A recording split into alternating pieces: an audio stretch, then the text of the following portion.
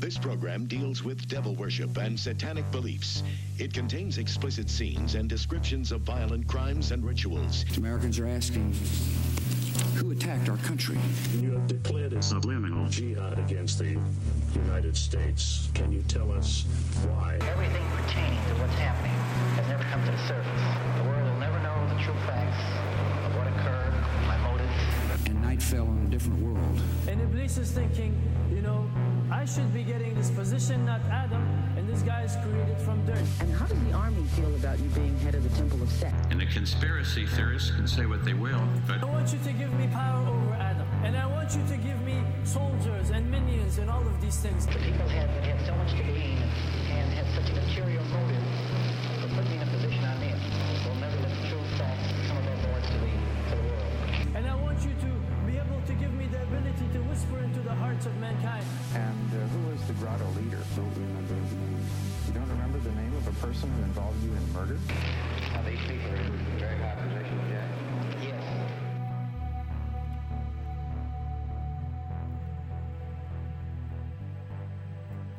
Welcome back to Subliminal Jihad. I'm your co-host Dimitri. I'm Khaled. And today on the Alwar frequency, we're gonna take a look into something that I've been pretty excited about for a while. Something we mentioned before, a vector of approaching conspiracies that kind of stands apart in all kinds of ways. Yes, certainly a very singular sort of line of inquiry, very. And there are many subject. Lines and circles. And I guess a unique individual. Yes. And as we're going to see, this interlocks with a bunch of stuff that we've already covered. Most of it, I would say, having to do with the vast Iran-Contra enterprise. Yeah, and it's also kind of, in addition to that, I was saying just before, this is part of what makes this unique as a topic is that it kind of is both something that deals with a lot of the Iran-Contra themes that we've been talking about in those episodes, some of the same, networks, but it also, is a foray, into the art world as well, in the conceptual art type. It has connections with some of, the Josh Harris, some of the Kenneth Anger stuff, in that it's also sort of an art topic. Yes, absolutely. But probably our first foray into something that is really centrally situated in the modern art world. Which definitely. Is just such an interesting nest of susness. It is super interesting. And it's interesting how, so anyway, our episode is about Mark Lombardi, conceptual artist, who is known for his artworks that basically are... It's difficult to describe, really. I think that it's interesting to kind of talk about the sort of lineage of some of his work. He referred to them almost as narrative structures. Really what they are, basically, is just drawings of interlocks, which are connections between... there's a really strict definition of what they are. They're a search tool that's used in accounting, really. Yeah, they're a forensic accounting tool that is primarily used, it was most often used in antitrust investigations to basically trace the overlapping relationships of various boards of directors in different corporations and institutions. Yeah, a simple way to think about it is that, a direct interlock, this is quoting from Patricia Goldstone, who wrote a book about this artist, which is called Interlock, Art, Conspiracy, and the Shadow Worlds of Mark Lombardi. She summarizes that a direct interlock exists between two companies when one person serves on the boards of both, and an indirect one when members from their board serve together on the board of a third company. The best examples of interlocks, direct and indirect, can be found between the 5 American members of the oil cartels and the 7 biggest American banks in the 1980s, a favorite area of Lombardi's research. So he would basically create these very, actually, like, aesthetically beautiful, especially to, you know, people who have that kind of organizational, maybe INTP type mind. You know, he has these very, like, geometrically pleasing French arcs kind of connecting these different nodes in the interlocks, and a very simple kind of or elegant legend for the different lines that he draws, you know, to illustrate different types of connections. So basically he would map these out, these connections in this sort of aesthetically pleasing way, and in these massive webs, you know. On large sheets of paper. Yeah, they're kind of like an aestheticized version of like a conspiracy theory like chart, you know, like something that you would imagine like some crazy like conspiracist like drawing on the wall of like his, the It's Always Sunny meme of, it is Charlie in front of the wall, exactly. Exactly. This is so much cleaner. It's like a hyper aestheticized version of that. And the simplicity kind of evokes so much because, of course, he's sort of introducing this like not in the context of a lawsuit or a financial investigation, but putting it on a wall in a museum or a gallery, and there is no other explanation provided for the names and the companies that are, you know, that are the nodes on these interlock charts, and that created kind of no small amount of mystique around him. Though, I mean, we'll talk a little bit about kind of the biography of him, but he really did kind of stand alone as somebody who kind of merged these different worlds together and made, I would say, kind of politically charged art that wasn't just like a statement or something, or... You know what I mean? I mean, even though some people did interpret his art basically as kind of like a postmodern statement and commented on sort of its inherent inaccessibility. But I'll just read a little tiny bit from the Interlock book here that like addresses that to kind of set the stage. And this is a passage I would say I agree with. We might disagree on other little parts of the book. Okay. But this I generally, I agree with this take on his work. So she writes, denizens of the art world, like Robert Hobbs or Lawrence Rinder, suggest that Mark Lombardi's work ultimately falls short of its revelatory aspirations, that his drawings are, quote, beautiful but superficial, abstract synecdoches for the missing events they signify but cannot adequately represent, and or, quote, rhizomatic. As we have seen, in philosophy, a rhizome is a non- or even anti-narrative construct that presents history and culture as a map or as a wide array of attractions or influences with no specific genesis. But Lombardi's work has a beginning, if not in our lifetimes, an end. Far from being deliberately ambiguous or intentionally obscure, as his critics and dealers sometimes infer, it is in fact highly representational as well as narrative. It is both a continual visual history of the development of the world's shadow banking system following the end of the Second World War, and, eventually and coincidentally, of the evolution of a shadowy worldwide web of private intelligence and military firms and Cold War funding sources which coalesced in Oliver North's enterprise. To suggest that the artist deliberately limited what he drew seems a misperception, given the evidence of the third damaged BCCI drawing and his oft-repeated comment, quote, "You can hang the truth on a wall for everyone to see, and most people won't give a damn." So... Yeah. I would agree with that as well. I think the point about Deleuze is especially interesting or especially trenchant because it's also one of my pet peeves about Deleuze is the whole rhizome thing. It's just like gotten so much play and everyone just loves it for some reason. But I feel like this binary between maybe like some Deleuzians are going to come after me for saying this, but I'm just going to say the whole binary that he sets up between trees and rhizomes is dumb. Because all trees are roots. All trees have rhizomes as part of them. So to say like a tree is like, you know, a linear narrative structure, whereas a rhizome is like zigzag, like it's stupid. But anyway, so I appreciate that kind of dig or, you know, that slight subversion of that Deleuzian thing. And like, you know, whatever. But anyway, I think that they definitely are narrative in a way. And in fact, one thing that Goldstone brings out in her biography of him, I think that the strongest part of her book is the earlier half, which kind of deals with his actual biography, and then like her reading of some of the works. While workmanlike and good in some ways, like, I feel like is not as strong maybe, but or not as gripping or interesting.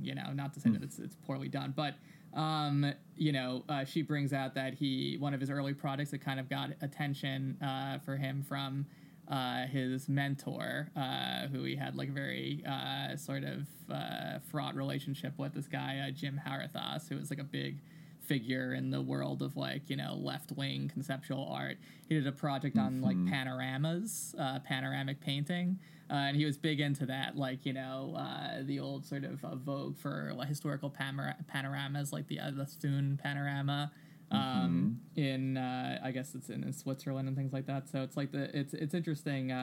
He has some quotes. There's a book that collects some of his paintings. He writes, I'll read the paragraph and his quote. Although Mark Lombardi held the conceptually based art of Heike and Mata Clark in high esteem, his mature work, a series of drawings begun in 1994 and continuing until his death, which he called narrative structures, so, he even called them narrative structures, but is both more conservative and more advanced than theirs, since he intended to update history painting in terms of theories of globalism and rhizomic schematizations of power. In these works, he replaces the taproot theory, crucial to history painting, that great individuals are the initiators of important events, with a new model based on less centralized, more serendipitous channels of power. He presents this new type of power as arising from ongoing and seemingly fortuitous constellations of often high-profile individuals, some of whom are perpetrators of crimes while others are simply contacts who may or may not be guilty of wrongdoing. Lombardi's works reveal this global community as consisting of small enclaves of individuals that circulate either knowingly or unknowingly around some of the most corrupt supernatural financial transactions of the 20th century. Lombardi accepted many of the basic rules governing history painting, but his own work was diametrically opposed to the closure to which such grand peintres in the West aspired. In a self-interview dealing with his long-term interest in history, he wrote, "Reading history has always been one of my main pursuits. History as navigation, reportage, journalism. I also see this work as an offshoot of a lineage that goes back first to history painting. It is all the sweep and expanse, the drama and monumentality one might ordinarily associate with battle paintings or depictions of other significant historical events. But it goes back much farther than that. The first storytellers no doubt augmented their tales with diagrams and pictographs drawn on the sand."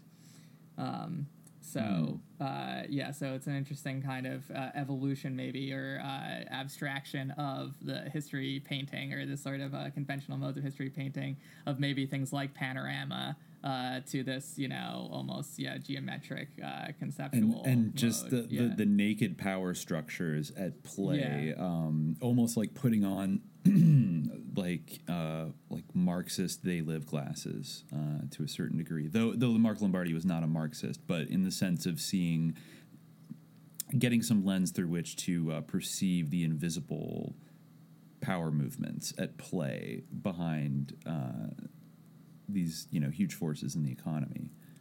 Yeah, I mean, he originally did kind of, he was an artist by training. He went to school for art at Syracuse, although he originally had kind of wanted to put some of these things into a book, which I guess was a little bit of a mess, according to Patricia Goldstone.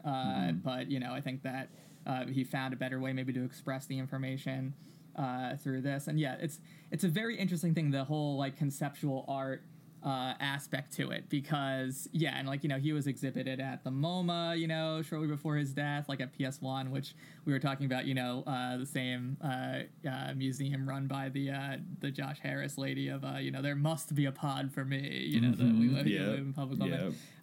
In fact, probably around the same time of her curatorship there, if not exactly at the same time, but quite possible. He was just hitting. He hit his hot streak a little bit later in life when he was in his 40s, but it was really the late 90s when he had moved to Williamsburg, Brooklyn, that he started to become kind of a cause célèbre in the New York art world.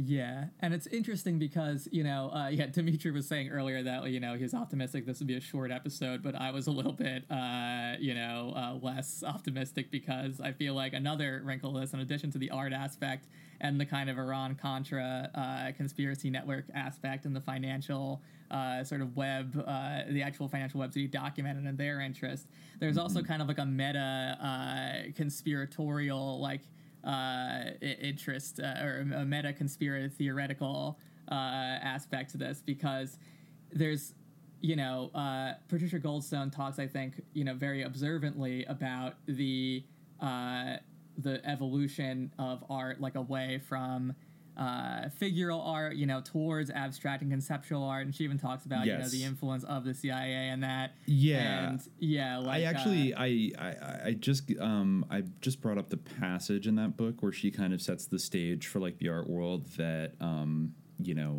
sets the stage for the creation of conceptual art and the world Mark Lombardi would kind of grow up into. Maybe I thought I'd read that to kind of set the maybe the meta conspiracy background to give people an idea. So for sure, as I said before, Mark Lombardi had remarked to his friend before, Andy Feehan, that he could put the truth up on a wall for everyone to see, and no one would, quote, give much of a shit because it was only art. The abstract expressionists, whom he admired greatly, were the exceptions to that rule. Perversely, many members of the art elite in 1950s America considered the CIA better critics than the critical establishment because the agency took modernism's power seriously, albeit for propaganda purposes. Soviet-inspired American painting in the 1930s had been dominated by social realism, a Soviet-inspired school of protest that found fertile soil in the America of the Great Depression.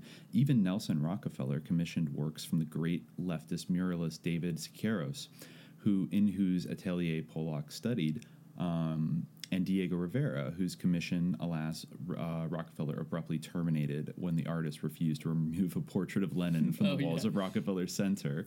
When the McCarthy era came in with the George Genderos of the world riding its coattails, the elite of the American art world went to the CIA for help in preventing them from reinforcing the impression in Europe that America was a cultural wasteland. The CIA began financing and promoting abstract expressionists through its International Organizations Division, through its long-standing liaisons with the Museum of Modern Art, nicknamed Mommy's Museum by Nelson Rockefeller for its founder, Abby Aldrich Rockefeller, who believed with some justification that patronage would silence the more discordant tones of left-wing artists, the Whitney Museum, and private venture capitalists such as William H. Jackson, a polo-playing friend of MoMA trustee Jock Whitney's, who also happened to be deputy director of the CIA. Tom Braden, founding chief of the International Organizations Division, became an executive secretary of the Museum of Modern Art. As we shall see, in an odd nod to the Cold War, the MoMA and the Whitney both acquired large holdings of Lombardi's work shortly after his death.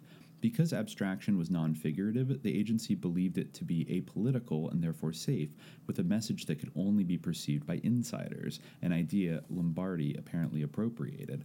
And perhaps it perceived an opportunity for profit, too, in breaking the dominance of the European art market. Its belief in abstract expressionism was a passionate one that may have had as much to do with the CIA's affinity toward the two-fisted, hard-drinking Hemingway cowboy culture cultivated by the group as it had to do with what they put on canvas. In the 1960s, the lair of the abstract expressionists was invaded by Andy Warhol and Roy Lichtenstein.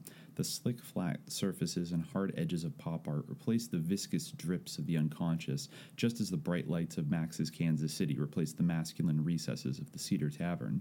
Painting, declared Mark's surrogate father figure Jim Harithus, was dead, killed by Madison Avenue and a culture that no longer made things but consumed them. The worst was yet to come. In 1964, artist Saul LeWitt defined a new movement, conceptual art, as art in which the idea or concept is the most important part of the work, the machine that makes the art, and execution a secondary, if not an entirely perfunctory affair. Conceptual art did away with the messy, centered, intentional I that had been around for eons, the source and guarantee of artistic meaning. And the voice of the abstract expressionist roar.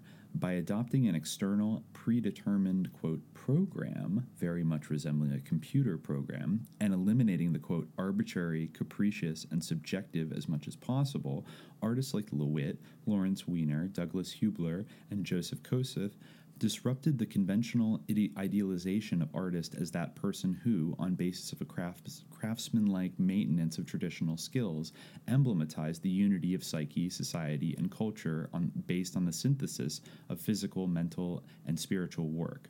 Instead of a Hemingway-esque, in-the-moment reporter of the visual, the artist became an academic who, by documenting the mental labor of his own artistic development, validated the final design or thesis. Moreover, he or she was expected to behave like any other young professional, not like a shagging, shambolic old bohemian.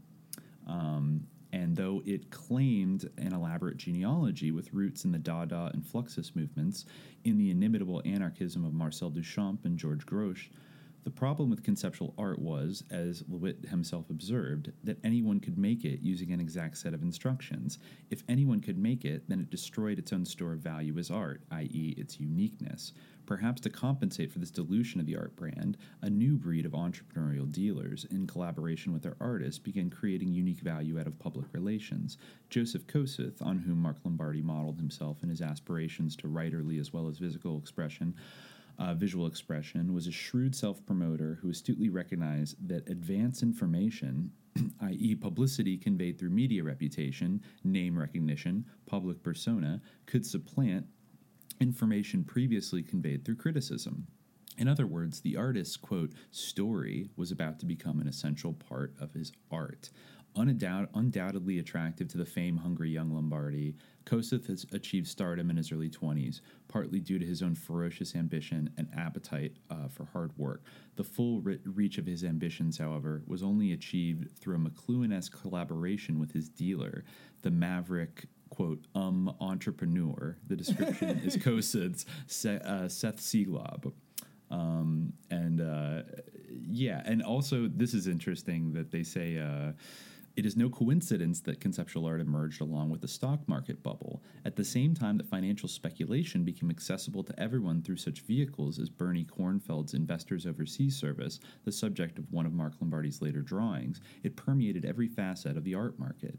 Newsweek observed how the artist had become a supplier of commodities in the exchange of fashionable goods. A new species of investors, and not a few savvy collectors, discovered that contemporary art, which could be purchased at bargain prices because of its obscurity, had enormous potential for profit.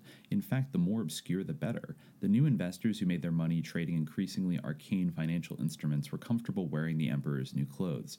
As Alexander Albero puts it in his History of the Conceptual Art Movement, experimental art was hip, and because of its inherently tenuous character, the contemporary art world provided a space for the ambitious newly rich to locate themselves on the social ladder. Unlike the nouveau riche of the Gilded Age and the Roaring Twenties, who are happy to advance their social education through acquiring the tastes and traditions of European art, this new market had no patience with the past. It was made up for the most part of newly affluent, highly trained technocrats. They were comfortable with the language of advertising and of information, with the image of the artist as a young professional rather than a bohemian. The art world accommodated itself to their needs in an increasingly symbiotic relationship that foreshadowed the internet age in which Mark Lombardi was to become a star. Quote, many in the multinational corporate world of the 1960s imagined ambitious art not as an enemy to be undermined or a threat to consumer culture, but as a symbolic ally. Providing services and manipulating information became the heart of this new economic paradigm. Termed informatization, the emergence of conceptual art is closely related to this new moment in advanced capitalism. The decline of the stock market by the late 1960s put a temporary damper on conceptual art, along with the Madison Avenue-inspired pop art movement, of which it was then a subset. But conceptualism remained uniquely adapted to the evolution of the information age, where, as we shall see, Lombardi is living a busy afterlife. Its doctrines were to prove fatally attractive to the young artist with a deficiency in execution skills, a tendency to overcompensate verbally, and perhaps an already fragile sense of I. There's a lot of really interesting stuff there, and I think that's like a super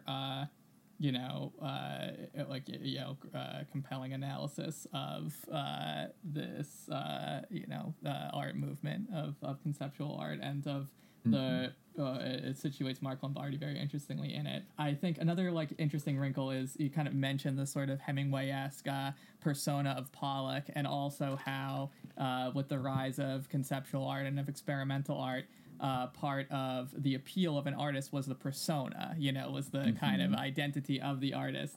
And the sort of process of the artist was part of what it gave the value to the piece of art. I feel like this dovetails interestingly with some of our earlier conversations about commodity fetishism and things like that. This is what people always think of when they think of like Duchamp's, his fountain and stuff like that. The whole idea of like putting something in an art context and changing its meaning. Yeah, and just as a side, I heard recently that the thing with Marcel Duchamp and his toilet urinal thing was to some degree. I guess maybe it's commonly misunderstood today that he was trying to make a statement. Basically, I guess the real story with that is that a gallery was basically selling space to any artist could pay to have their work exhibited. So he thought that was ridiculous, and he wanted to sort of like troll them and critique that transactional approach to like curation. So he purchased a space and put a urinal there.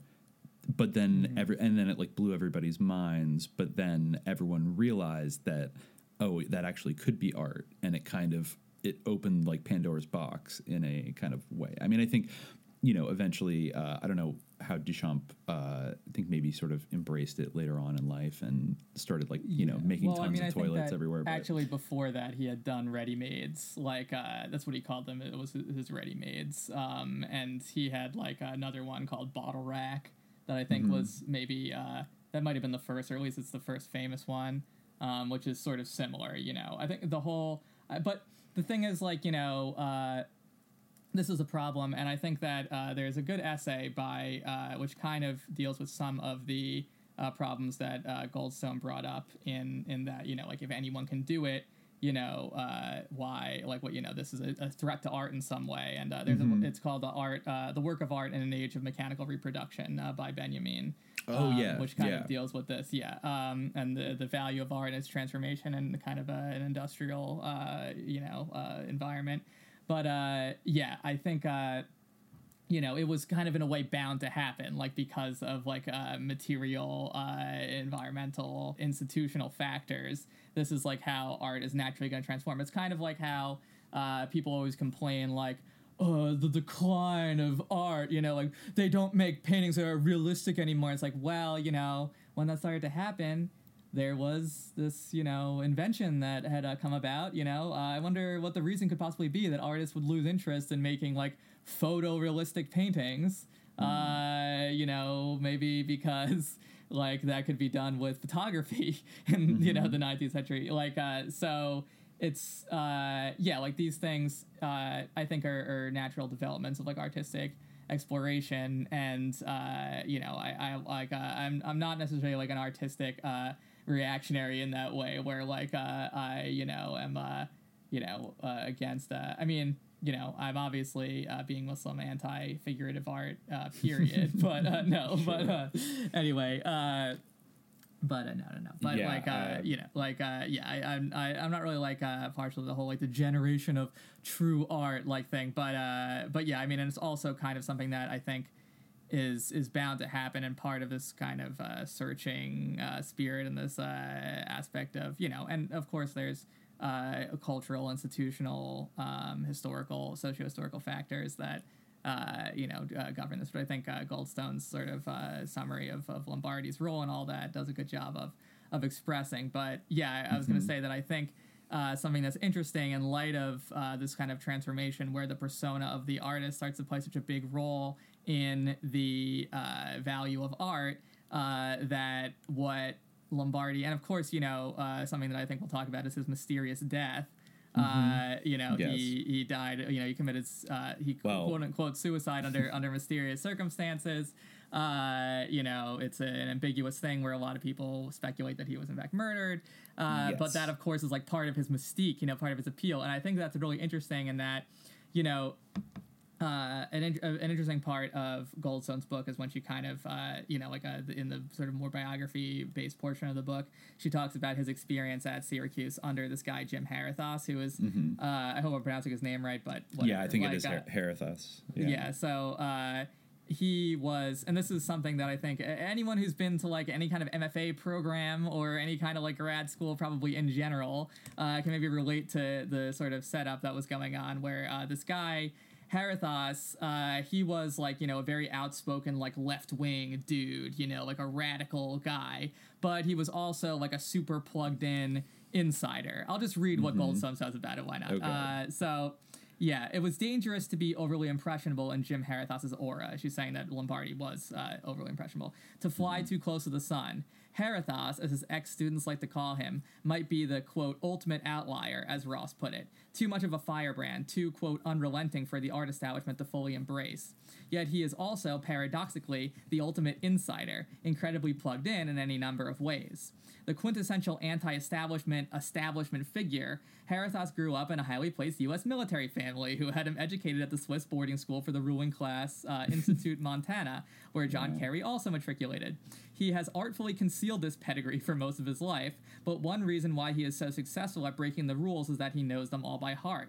He is married to one of the wealthiest women in Texas, if not the world, the redoubtable artist, oil heiress, and cattle rancher Ann O'Connor Robinson, with whom he established the Art, Car, and Station Museum, after, as we shall see, a highly publicized brawl occasioned his ouster as the director of Houston's prestigious Contemporary Art Museum. Perhaps his affinity for fistfights is a means of ducking any accusation that he is a, quote, privileged taffy-ass kid from Old Line, Maine. There's no shortage of rumor in the art world, and people like to imply that Harathos, who also worked in Army intelligence in 1950s Algeria, just might have had some advantageous connection to the CIA's International Organizations Division and its promotion of abstract expressionists after the war. He is certainly never less than a wily and enduring player of the art game, and even his insistence on authenticity is, sometimes, another form of the Singlaubian artist story.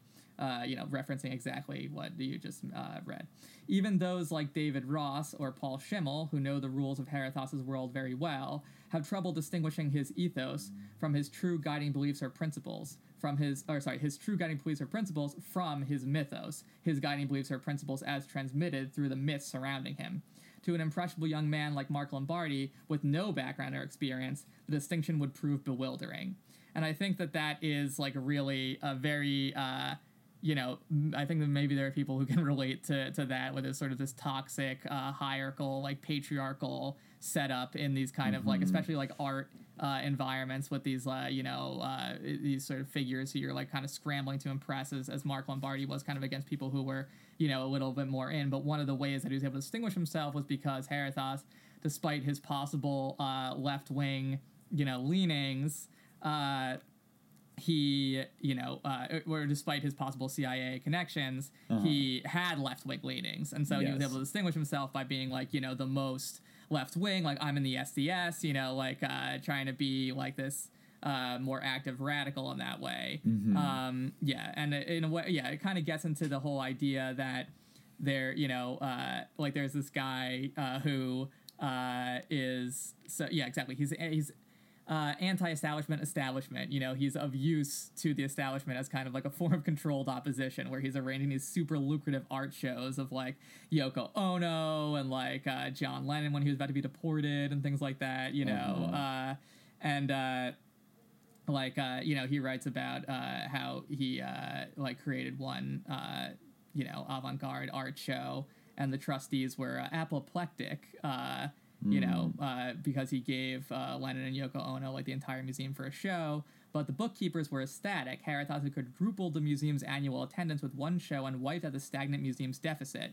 During the same time frame, when the university was still raw from the Kent State demonstrations, he brought Angela Davis, David Dellinger, and the Berrigan brothers, fresh from jail, to speak at Everson to standing room only crowds. So, he was creating all this money for them despite being like, this rogue figure. And I think that's interesting in light of one thing that I thought of while I was reading this was like, it's very interesting, like this kind of sort of masculine macho persona of like the conspiracy researcher. Kind of a lot of like his friends in the book, Lombardi's friends talk about him as like a library guy or like kind of a wimpy sort of guy. But it's interesting how I feel like maybe in the time since the 70s, maybe due to things like The Conversation, like in the sort of legacy of that, like Mulder and the X-Files, stuff like that. This has become like kind of a very profitable kind of like niche or like role. And I find it interesting that like, if you think about some of the prominent like media figures like who want to have kind of like a masculine persona now, like I think it's very interesting how many people who start out maybe being like comedians or whatever, or like they start to get jacked. Not just jacked, but they start to cast themselves as conspiracy researchers. That is an interesting phenomenon. I mean, maybe it goes all the way back to like Bill Hicks or at times like George Carlin, but I mean like Joe Rogan is a great example. Yeah, exactly. Of that. Or other podcasts out there. It's interesting how like this sort of, if you're looking for this kind of like way to be involved in the media and to have this cool rebellious like persona. Like a lot of the time people cast it, they kind of portray themselves as like this, like tweaked out conspiracy guy who's like crazy, like, and I'm drawing all the connections, and it's like a cool, persona to have. And that's like kind of how, that's like how Lombardi is imagined after the fact, is like, even though like that might have been really the reality of him. But yeah, I think we see that as like kind of a type that, a wacky prankster in some ways. Yeah, like, not even like, but like someone who's like, he's so close to the truth that it's like driving him mad, like, maybe it's a very classic trope. Though, I think when she gets into kind of examining the last months of his life, there is a lot of ambiguity there where I think with a lot of other cases where people have criticized the Bushes and then ended up killing themselves weirdly. He was just hitting his stride he was like experiencing this celebrity and notoriety and had all these things going for him. And it was not talking to people in a kind of depressing way. And he was a guy that was moody and kind of depressive at times and stuff like that. But it doesn't exactly line up very well that he was, I don't know. I mean, he was like a wild person, he was like a big drinker, he would get into, in fact, like one of his early brush-ups with the Bush family. That's another interesting thing about him in terms of like the art world connection, is that, he's kind of tilting at some of these huge power networks, but at the same time, because he kind of rubbed elbows with Jim Harathos and like had gone out to Houston to work for him, like when he got that prestigious posting, and he had kind of like been in these same circles with these sort of blue bloods who were financing all these art exhibitions and these museums and these galleries. He, a lot of these sort of vendettas that he had against these powerful people weren't just like, the way that you or I like hate HW. Like he felt it was like personal, like, he had been like personally wronged by this family at like, various points, or had personally been offended by these like financial networks. Like they, Ed Baker was someone who was like married to his ex-girlfriend for a while. Jim Baker Ed Baker. Ed Baker, who had a very mysterious death that might have been faked. Yes, and who, had been kind of, he possibly even had, like, some kind of CIA connections as well. Possibly, like, some mob financiers, something that he also was into. Yeah, and, like, Lombardi sort of charted Meyer Lansky's substantial sort of connections to different networks, and he was someone who was maybe rolled up in at Baker as well. But, his...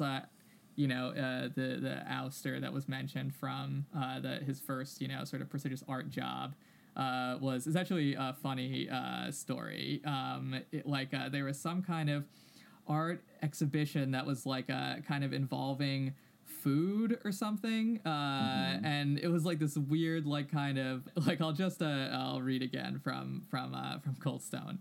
The truth about how he was kicked out.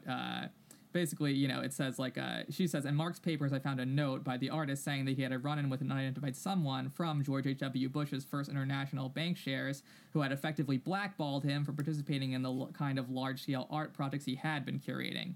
The truth lies somewhere in the fabulous free-for-all that went down in Houston Museum history as, quote, the famous bread fight, CAMH opening on October 28, 1977, that involved 60 members of the iconic Texas cheerleading team known as the Kilgore Rangerettes, building a 200-foot wall of green, blue, and red bread loaves under the eyes of board members and their guests, who had been partaking freely of the evening's cheer. Concocted by Catalonian artist Antonio Moralda, famed for creating theatrical celebrations out of comestibles, the happening turned ugly when one of the guests, presumably inflamed by alcohol and or the sight of the Rangerettes' signature red panties flashing as they split-kicked their way across the floor, tore a loaf out of the installation and lobbed it at the head of a woman guest. Members of the Good Old Boy fraternity were heavily in attendance, and the happening turned into a gigantic food fight. A fist fight broke out, according to the CAMH's coyly nostalgic oral history of its wild and crazy days, when, quote, two artists, incensed at the destruction of the work, sailed into the sea of unruly guests and socked a few of them. The fistfight escalated into a general melee that spilled out of the museum and onto the sidewalk of Houston's posh gallery district, where the police broke it up. The CAMH oral history, narrated by then board chairman Marilyn Lubetkin, does not specify who the artists were, but one of them is alleged to have been Mark Lombardi. History does not relate if at least some of the more unruly board members were carted off to the calaboose, but Herithos was blamed for the culture of decadence that had allowed such a fiasco to besmirch a noble institution. The Kilgore Rangerettes and their hijinks were the final kick for Herithos' board, who, despite their progressive veneer and taste for naughtiness, were socially conservative business folk. The Houston art scene that was supposed to become the blue-hot pulsating center of the universe had spun out of control. Mm-hmm.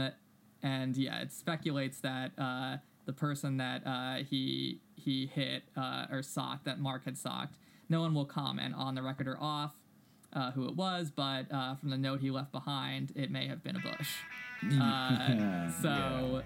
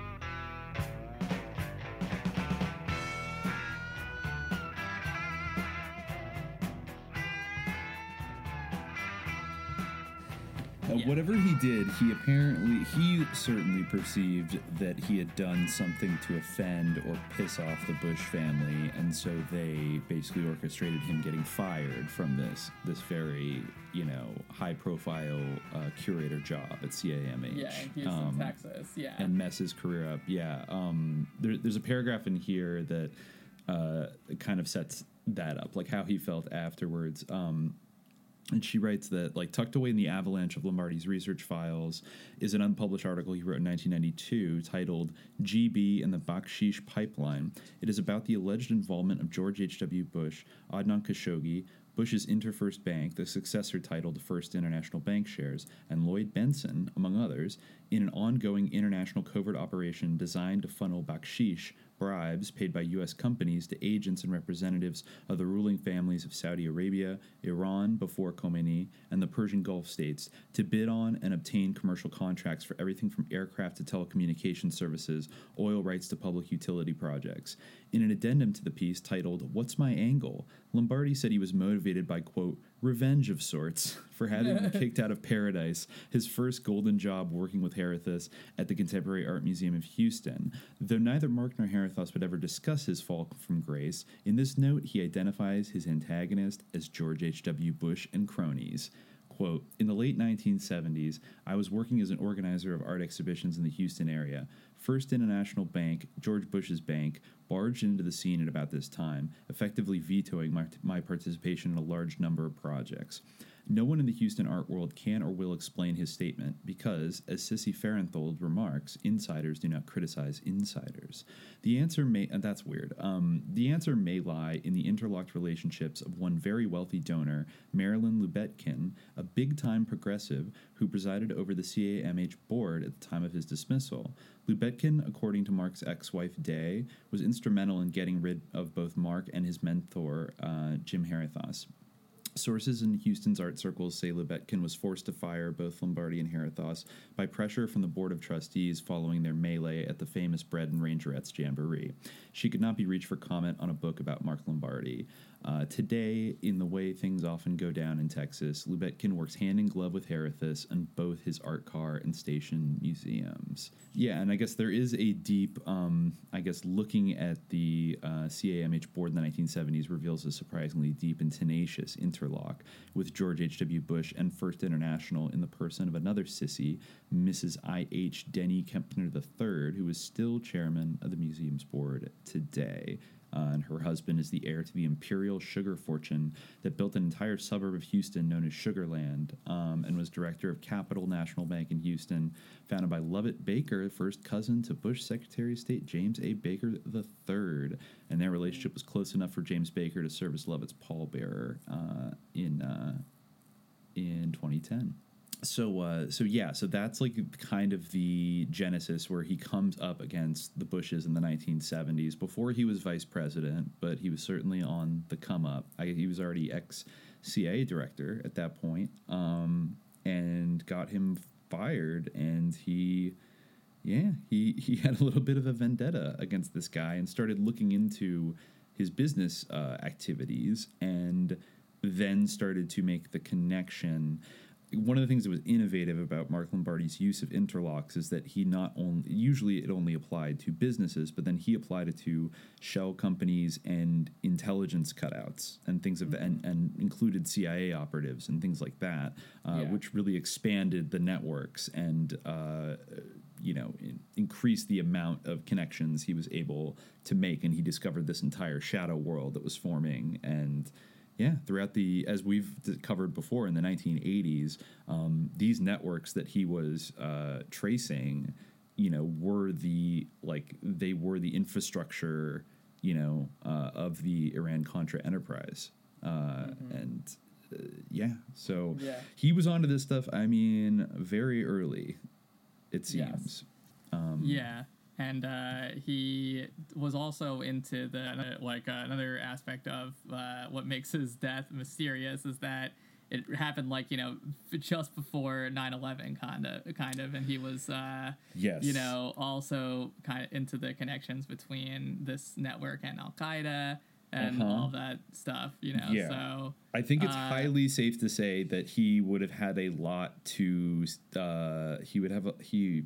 he would have had a lot of fun with 9/11 had he been alive afterwards, in terms of tracing those connections that he'd already been working on. And also it should be mentioned that he died in March 2000, just as the son of his arch nemesis was fighting it out in the Republican primaries to get the Republican nomination. And so that definitely drew a lot of suspicion from certain people, because one of his paintings that he was working on a few things in the late 90s and starting to exhibit paintings in New York where, there were a lot of influential, powerful people. I think I know Goldstone notes at one point that he even seemed to be somewhat aware of the types of audiences that would come out to his gallery openings, and would notice there were a lot of U.S. attorneys, prosecutors, people involved in government,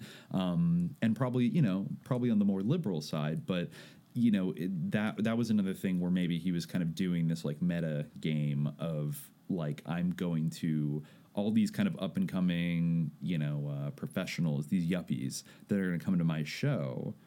I'm going to be throwing out like the guts of all of this financial crime right up on the wall for them to check out.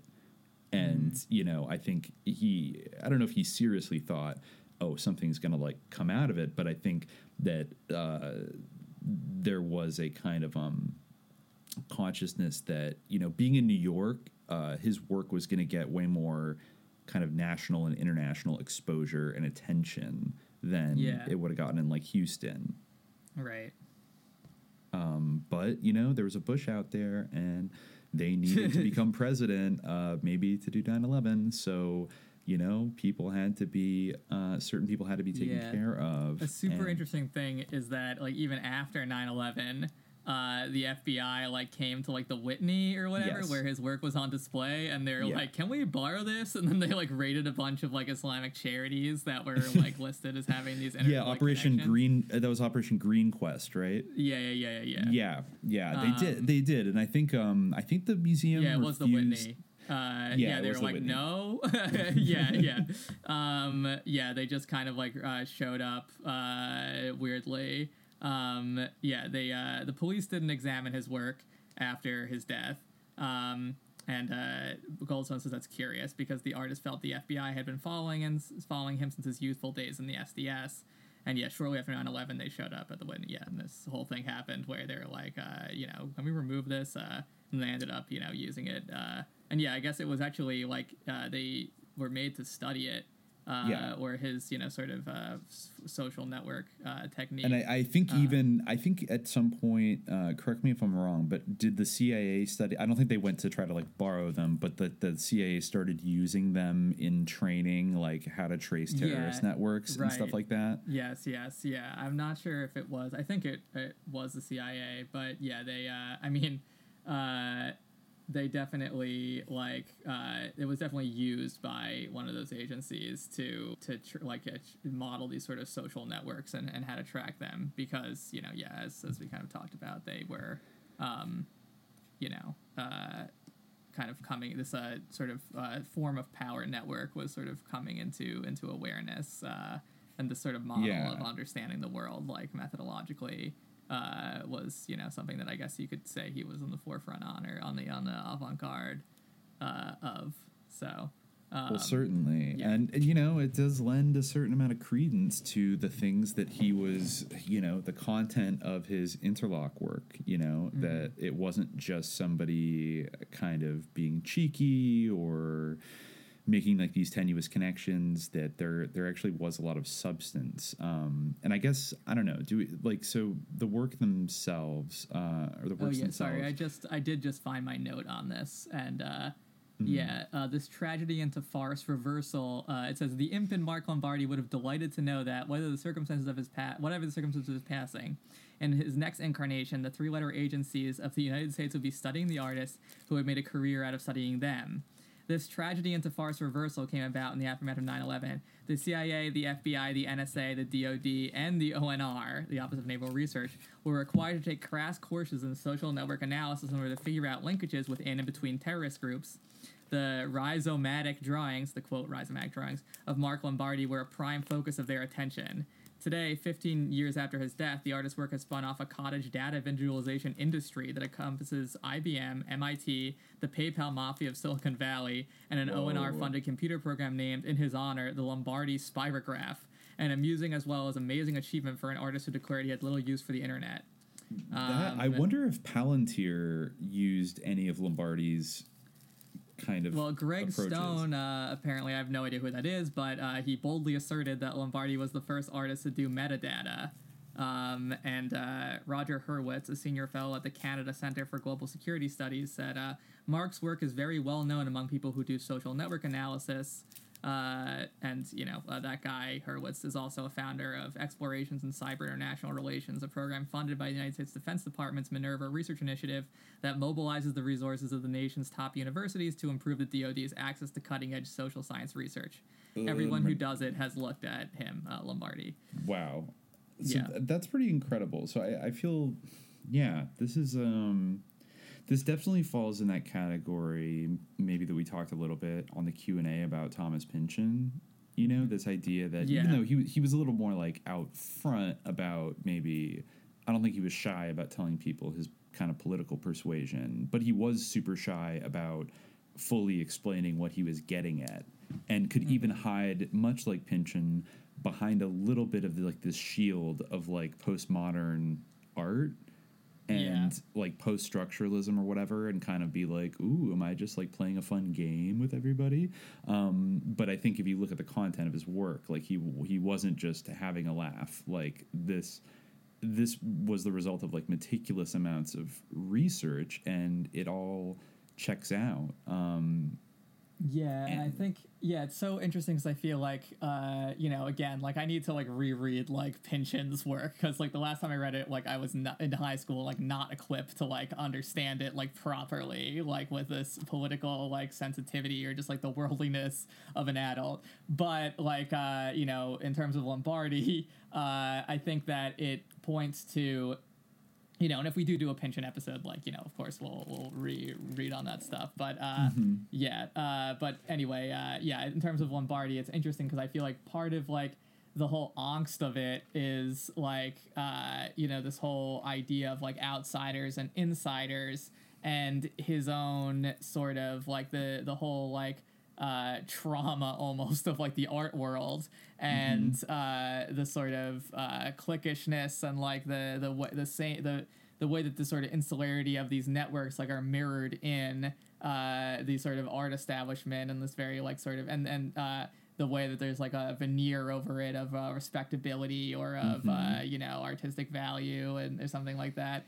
And I think that like his own sort of complicity, or his feeling of complicity, I think was something that was really at the forefront of his mind, like in some of his work, or something that he was sensitive to. And I think that it goes into kind of like it's weird that like we now see his work being instrumentalized by like the CIA to like understand social networks, or like the whole it's fact just of, like teaching Gramsci at West Point. Exactly, or Deleuze or something. It's the same. Yeah, exactly. This guy, I think this guy came up with a kind of like I don't know, intellectual technology, if you will, or a like informational technology, which is, or I guess a conceptual technology. I don't know. Maybe that's the best word for it. To basically demystify power relations, which I think is immensely valuable, especially going into the dawn of the internet age and kind of advanced, imperialist capitalism. And the global flow of money, of hot money around the world, and the opaqueness of so many financial networks and all these things. I mean, he came up with this kind of this really powerful conceptual tool that I think in his hands was pretty productive at exposing a lot of things, or tracing the very well, I mean, I guess you could say, I actually don't see so much, I haven't read too many criticisms of Lombardi from even like, I don't know, maybe like an anti-conspiracy theory perspective, but I would imagine maybe some people could say like, well, just because somebody served on 2 different boards of directors, like, you're kind of grasping at straws there if you think that means they were involved in a criminal conspiracy. You know what I mean? Like perhaps that would be an excuse for why he's still kind of a quote conspiracy theorist, and thus we shouldn't take it like too seriously. But he's tracing kind of well, I feel like that's the thing, like, is he like a conspiracy theorist or is it conspiracy theory that he's doing because like he just like puts the connections out there, and there's even like it's very, very interesting and compelling, like and I think that this is really like part of like the artistic aspect of it is that there's even an aesthetic component to it. Like these are beautiful works of art, and like he's just like demonstrating the reality of these connections that do exist. Like there's nothing really that is implied so much, except he's showing, as I think that that independent publication, Independent Curators, are a national publication about called Mark Lombardi Global Networks that I read a little bit from earlier. That collects some of his paintings and things like that. As they say in that, I think that he's just illustrating these linkages, and it's not necessarily even to say, as they interpret it, is saying like, are these people involved in wrongdoing? That's part of kind of the question of it. Like, they have these like strong links, like financially, practically, materially, to like these criminal enterprises. Like, so like, does the question then like of like, oh, did they really do anything wrong? In a way, like, it becomes irrelevant, or at least like heavily problematized by the demonstrated reality of the involvement that they have in this. And I think that's part of like the drama and the interest of these pieces. I think in a way, the absence of an explicit narrative, I think in a way is sort of what makes it work as art. Yeah. Exactly. It's a different type of narrative. There are some times where he does have kind of like even a timeline, like kind of going across the top of the painting, or the drawing. There's they actually have a legend, his legend that he devised, it's if you have like a straight line, that's like some type of influence or control. If you have just like with one arrow point, if you have two arrow points, that means some type of mutual relationship or association. If you have a dotted arrow, that means a flow of money, loans, or credits. If you have an arrow with sort of a zigzag, that's a sale or transfer of an asset.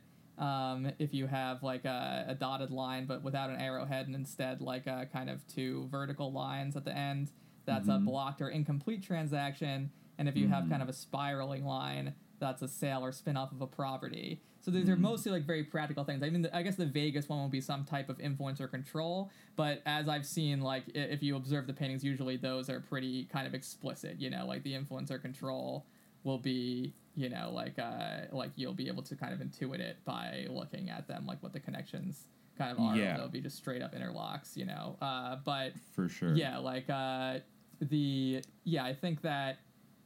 Sometimes there's the aspect of like, a timeline, but a lot of the time, there are these kind of like associational webs.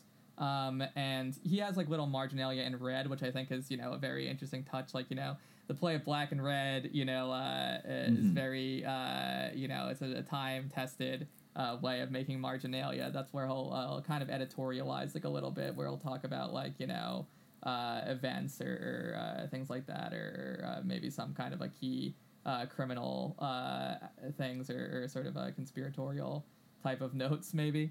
But I don't necessarily think that this would necessarily fall under the rubric of, it gets at the kind of thing of like, the conspiracy theory as like an epistemological category that similar to the category of terrorist, where like it's just something like that means like, oh, like a bad kind of killing or bombing that like, the people who have a monopoly on violence in our system didn't do, or a conspiracy theory is just like, like a bad way of thinking, that like the way that bad irrational people think.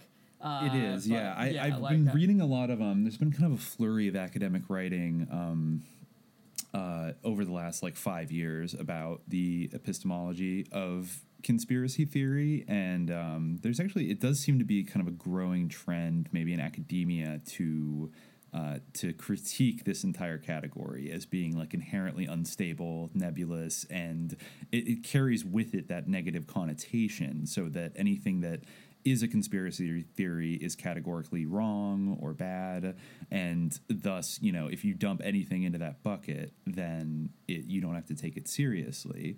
And of course, like as we have explored extensively on this podcast, I think that that bucket of conspiracy theory is like it's not really a coherent category if you think about it for kind of more than 5 seconds, because that encapsulates things that are so far out and probably, you know, improbable or that are unfalsifiable. Like, you'll never be able to prove it one way or another.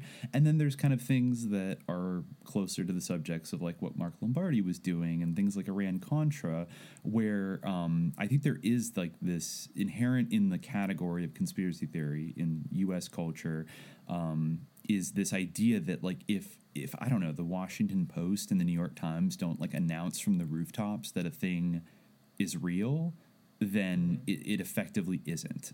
And it should not be, you cannot proceed with any kind of argument or narrative as if it is real, because then you'll get attacked for thinking in this like inherently flawed way. But as we see, like cover-ups do happen throughout history, and conspiracies conspiring is real. It's actually, to some extent, I mean, it's probably to a degree an inherent component of all like government structures, certainly of like private business and military and all of these things.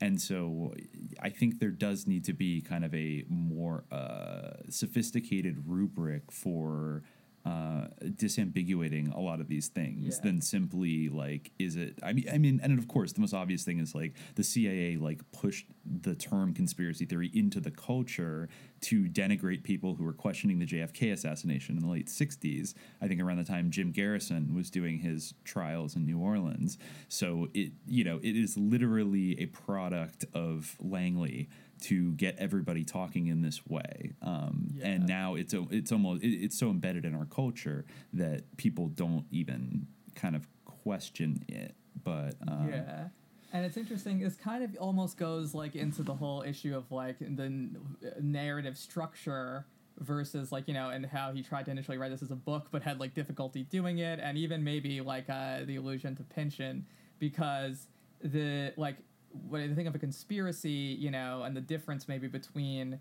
the kind of storytelling that these drawings do versus like, you know, maybe a sort of narrative of conspiracy, you know, conspiracies make like for very compelling like narrative stories, you know, like usually if you have like a bad guy in a story, you want to have like them all sort of like very conspiring in a very sort of comprehensible way, where there's like, you know, this is where like the smoke-filled room thing, you know, comes from, you know, like that is very accessible as like a narrative of conspiracy and like an image of conspiring, or like maybe like Iago in Othello, you know, like which to be fair probably was a common means of conspiring back in the day, was to sit in a smoke-filled room and like, you know, hash things out. I'm sure that there have been smoke-filled rooms like where like, you know, secret, like where people were in the room where it happened.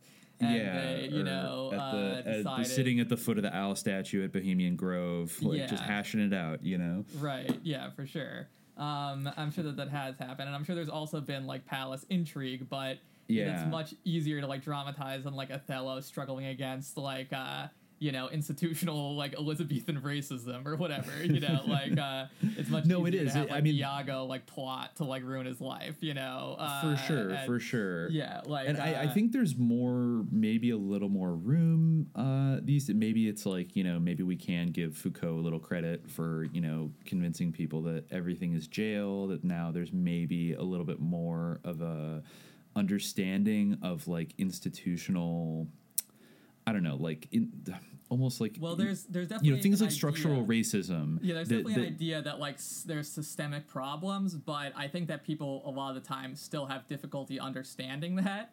Or like what it means, or like how like it works, especially like, you know, there's definitely like you know, I mean, Joe Biden like said systemic racism or whatever, so I feel like that has pretty much entered the liberal mainstream, even though like, you know, in the kind of the reactionary faction in American society, there's still resistance to the idea, a lot of the time on the grounds that it is difficult to comprehend, but I also feel like, you know, obviously, like, does Joe Biden have like an analysis of structural racism that like makes sense, like, you know, or in any way, or like is actually like a real analysis? No, like, and is it, and also like a big problem with tackling that stuff, as I think we've seen, is that like, you know, the problem is that it's hard to like blame anybody, you know, like, and that's like part of the reason why there's so much angst around that, is because like if it's structural, you know, in a way, like, a lot of people are complicit in it, you know, blah, blah, blah. So it's hard to, like, you know, really pin someone down. You know, you can actually see kind of in some of these interlocks, like the institutional networks, you can actually, like, by tracing the lines, you can see, like, what organizations are, like, nodes in these things. And, like, what institutions, you know, like the BCCI, you know, Space Research Corp, things like that, you know. The Nugenhan Bank, the Castle Bank. He did. I mean, if you go on lombardinetworks.net, which is the website you mentioned that sort of digitized all of his stuff, there's actually a searchable database of, if you go analyses and then actors analysis on that website, it'll take you to an alphabetical list of like every entity, every person and company that is mentioned in any of his drawings. And it is like quite a vast list, and it kind of has almost the entire cast of like shady Iran-Contra, but also going back to like Allen Dulles and Nixon and Meyer Lansky, and you know, there's a lot of Saudi names, you know, I will like, say, though, don't use that as like a substitute for looking at his actual paintings, because while those do represent the networks, like they don't really show you like the beauty. So like you definitely should look at. Well, you can also find they have mostly they have you can find photographic versions on this website of most of the paintings if you click on them. Most of them have links to various places where you definitely should look at the actual drawings. I would agree. The digital versions like don't really convey it. But and I think you know, just to go back to the sort of issue of Pynchon or like of Lombardi's sort of success in the art world, it kind of raises the question in a way of like, what are the uses like of this kind like of conspiracy theory or whatever you want to call it. Like, you know, of course, this methodology, we've raised the question of like whether this could really be considered like, quote, conspiracy theory, or if this is just like, you know, applying like a common like accounting tool, or like a once common accounting tool to like real material networks.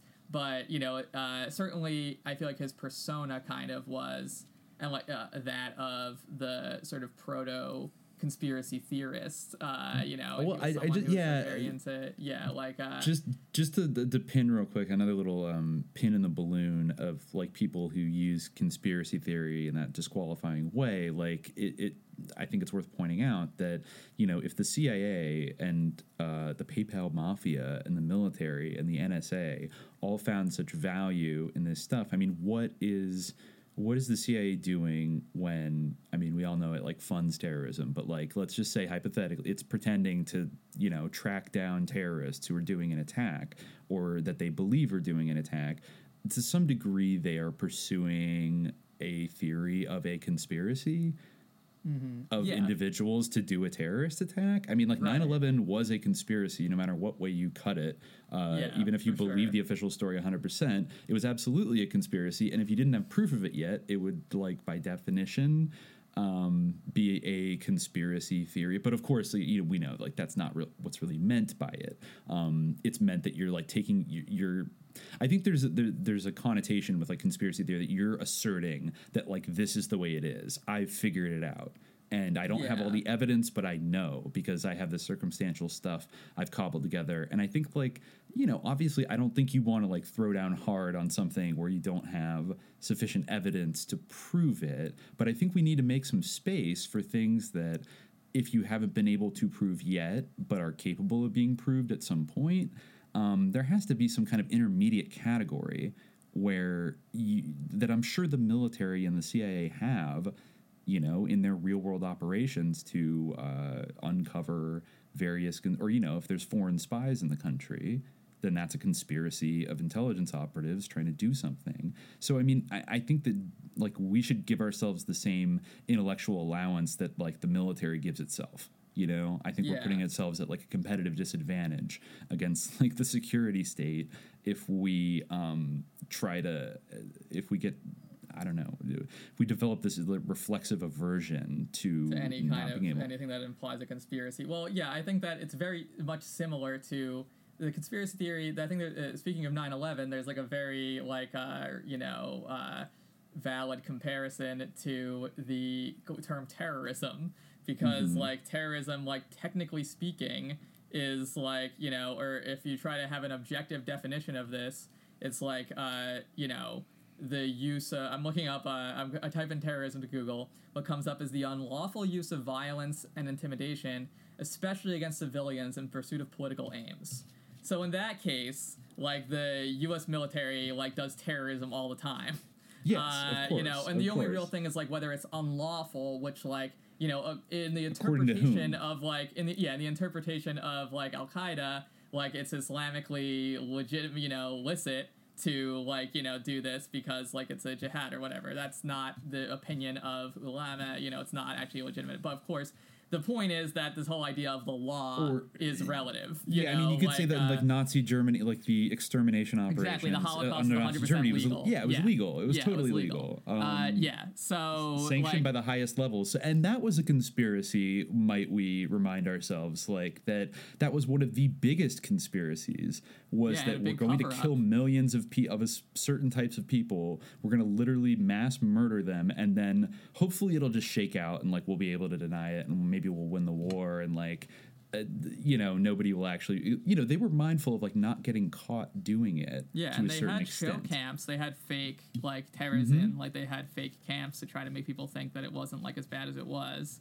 Yeah, that was a massive psyop, and, you know, so we're supposed to believe that these governments or people, and especially the same networks people who actually were Nazis, brought so many Nazis over from that same government, and then, like, kind of found common cause with them and had them work on top secret military projects on everything from, like, rocketry to, like, mind control, that this is, like, you know, epistemologically, like, kind of unthinkable. That, you know, and I think that's the other thing with conspiracy theories, is that a lot of people, unfortunately, I think in American culture, I think they've been sort of conditioned subtly, but I think the fundamental thing that prevents them is they kind of don't fundamentally believe that powerful people conspire at all. Like, just categorically, that's not how power works. That's not how government works. It's not how business... Because, I mean, we're told that hypothetically there are, like, things to, like... there are laws to prevent insider trading. So, like, you can't do that or else you'll get caught. But, like, we know that there's got to be so much, like sly insider trading going on. I mean, we saw it during the pandemic. We saw all these senators, like, buying...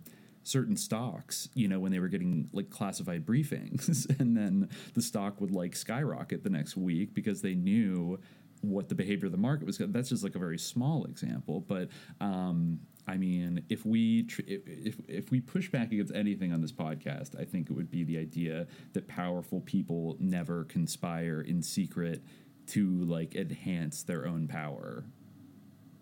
Yeah, and also, like, I just feel like the goalposts of you know, what a conspiracy is can always, like, shift to be like, oh, that wasn't, like, you know, for instance, like, you know, just to give a concrete example from, like, one of these drawings. In 1972, for the first time in 20 years, an Australian Labour Party candidate became the nation's prime minister. Within a brief period, this leader, Gough Whitlam, dramatically transformed the political landscape of the country by instituting equal pay for women, legal aid as a universal right, free national health care, free contraceptives, and land rights legislation for Aborigines, eliminating the military draft, university and college fees, and racial quotas for immigration. This is, I'm reading from Global Networks, by the way, from that same publication. Withdrawing all Australian troops from Vietnam and replacing the colonial monkey or Commonwealth government with Australian government moniker. Sorry, I said monkeyer, but that's for our Bigfoot episode. Anyway, and the British anthem, God Save the Queen, with an Australian national anthem. In his zeal to right outstanding wrongs, Whitlam recognized the People's Republic of China, spoke on behalf of Palestinian rights to the United Nations Assembly, and supported an Indian Ocean zone of peace.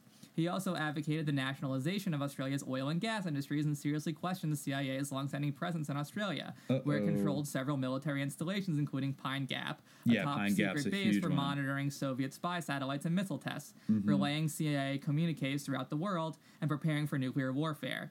So strategic was Pine Gap to the agency's overall operation that the CIA director, William Colby, later described the Whitlam government's attempt to limit the U.S. activities there as one of the 3 world crises of his career. In order to keep Whitlam from exposing the CIA's assets, Colby and other agency officials helped mastermind the opposition party's constitutional coup, ousting this labor leader from office in December 1975, the same month that the Pine Gap Treaty between the United States and Australian governments was set up for renewal. One of the ways the CIA is reputed to have affected the shift in power was through a series of payoffs by their de facto subsidiary, the Sydney-based Nugan Hand Bank. Even though Lombardi's drawing dealing with Nugan Hand Bank begins with developments that occurred the same year Whitlam became prime minister, and Whitlam's tragic downfall is an important preamble to the events that unfolded, Lombardi chose not to include a reference to Whitlam in the drawing. More a vehicle for serving the CIA and laundering revenue from heroin operations in the Golden Triangle than a conventional financial institution, Nugan Hand Bank was established in 1973 by an unlikely pair. Frank Nugan, the major player in Lombardi's drawing, whose name appears at the upper left, was an Australian attorney and playboy with mafia connections. Michael John Hand, whose name appears somewhat to the right of Nugan's, was a seasoned Green Beret who fought in Vietnam before becoming a CIA operative training Hmong guerrillas in northern Laos. Together, the two men heading up this business concern oversaw the intricate financial dealings arising from arms shipments, covert paramilitary operations, and moving funds for a variety of underworld figures. They each developed separate areas of expertise. Nugan focused on tax fraud and money laundering, while Hand concentrated on the company's international branches, which were registered as a Cayman Islands corporation. The bank became known for allowing tax-free deposits, paying high interest rates, and maintaining secrecy. Amongst many services, it specialized in money laundering by charging 22 cents on the dollar. In the drawing, the company's transactions are represented by two long horizontal timelines. This is an example where there's timelines, between which most of the information is diagrammed. The upper one designates Nugan Hand Limited, Sydney, and the lower one, Nugan Hand subsidiaries. Ultimately, Nugan Hand functioned as the CIA's conduit for covert payments, and Colby, after retiring as director of this intelligence organization, served as the bank's legal counsel, thus providing it with legitimacy and new contacts. When the delicate balance of maintaining an international conglomerate with relatively few real assets visibly faltered, Nugan was found with a bullet hole in his head, seated in a Mercedes on a country road 100 miles west of Sydney. Lombardi notes ominously and cryptically at the end of his timeline, 1980, collapse after co-founder Frank Nugan found dead from gunshot wound, depositors lose $50 million. In addition to holding the .30 caliber rifle with which he apparently killed himself, Nugan clutched a handwritten list of names with a tally of dollar amounts in the 5 to 6 figure range that each owed. Included in his list were ex-CIA Director Colby and the ranking Republican on the House Armed Services Committee, Bob Wilson. After helping to destroy a number of the bank's incriminating records, Hand vanished. Most reports assume that, as a CIA associate, he was provided with a new passport and returned to the United States, where he lives under an assumed name. So is that not a conspiracy? I just feel like CIA heroin trafficking. And William Colby becoming their legal counsel to give them legitimacy after leaving the CIA. What use is it as a point to insist that that there's not any hard proof that he was aware of anything that was illegal. At a certain point, you do have to use a little bit of critical intuition to look at that. Are all the people who were materially, connected to this this financial network, are they not in some way complicit, in the money laundering and the drug trafficking, that is. Yes. The whole the bars of conspiracy can always be shifted, and it's just it can just be used as a pejorative term. Well, people will say that about Watergate, which I have a suspicion was had limited hangouty aspects to it. But in some of these academic papers I read about, where they'll kind of cite, I slightly disagree with his approach, but they'll cite that Watergate was an example of a conspiracy that was real. So we obviously shouldn't throw out anything that seems like a conspiracy right away, because obviously we have these examples. But I think that speaks to something that's significant, where Watergate gets moved out of because it got lavishly kind of validated by the media and by the government and by all the authorities, and made the president resign, basically, that it gets moved out of this category from all the other potential conspiracies, so that it's that was one of the real ones.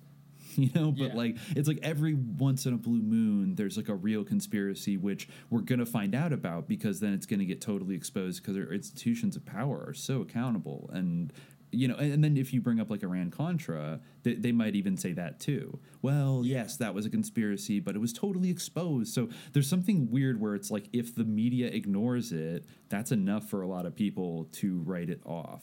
Because the Franklin scandal, it's there are only a couple articles written about it, and the New York Times said it was a carefully crafted hoax. So there must not be something there. I think now that the media, maybe a part is that the media has degraded more as we've gotten to like 2020, that it has lost the ability to project that sort of epistemological certainty about what's real and what's not. Everyone seems to have like an angle or an agenda. There's a lot of bullshit floating around. It's become kind of endemic in the clickbait era. But yeah, I mean, people still like they have this resistance to like thinking, that like it's like it. If you can prove a conspiracy was real to them, that means it wasn't like really a conspiracy, not like those other wacky ones. That kind of thing, Yeah, well, I mean, it goes back to the great philosopher and alien, expert Tom DeLonge. As you said, like, we all know conspiracies are dumb. Like, it's tautological that conspiracies, by their nature, are dumb. Yes. And like, if something is, not dumb, that it's not in that category anymore. And I do think that there almost is like some association between, like, when people think of conspiracy theories, they are conditioned, like we talked about in our first episode, they are conditioned to think of like tinfoil hats and like, Faraday cages. What's the matter? Like, and something. What do you think? Fluoride's in the water? Fluoride's it is in the water. Fluoride is in the water. The question is like whether it's harmful or not. Is it mind controlling? But that is everybody? like a funny like example of something that you would almost see. Like, oh, okay, like so you believe there's fluoride in the water? Like, it's like what did that one Vice interviewer say to like Koopsta Nika or the other guy was like, you think the Bilderberg you group is believe the real? Bohemian Club is real? Something like that. Yeah. Exactly. It's like that. Like that doesn't exist or something. And I think that definitely, maybe it's changed a little bit, but I think that pose towards that very Gawker-ish, like Vice-ish kind of pose. Well, of, I did see that. I did see that infographic like a little while ago that was like, a pyramid of like different conspiracies, like ranking them from like harmless but stupid to like, somebody was sharing that whatever, earlier this year.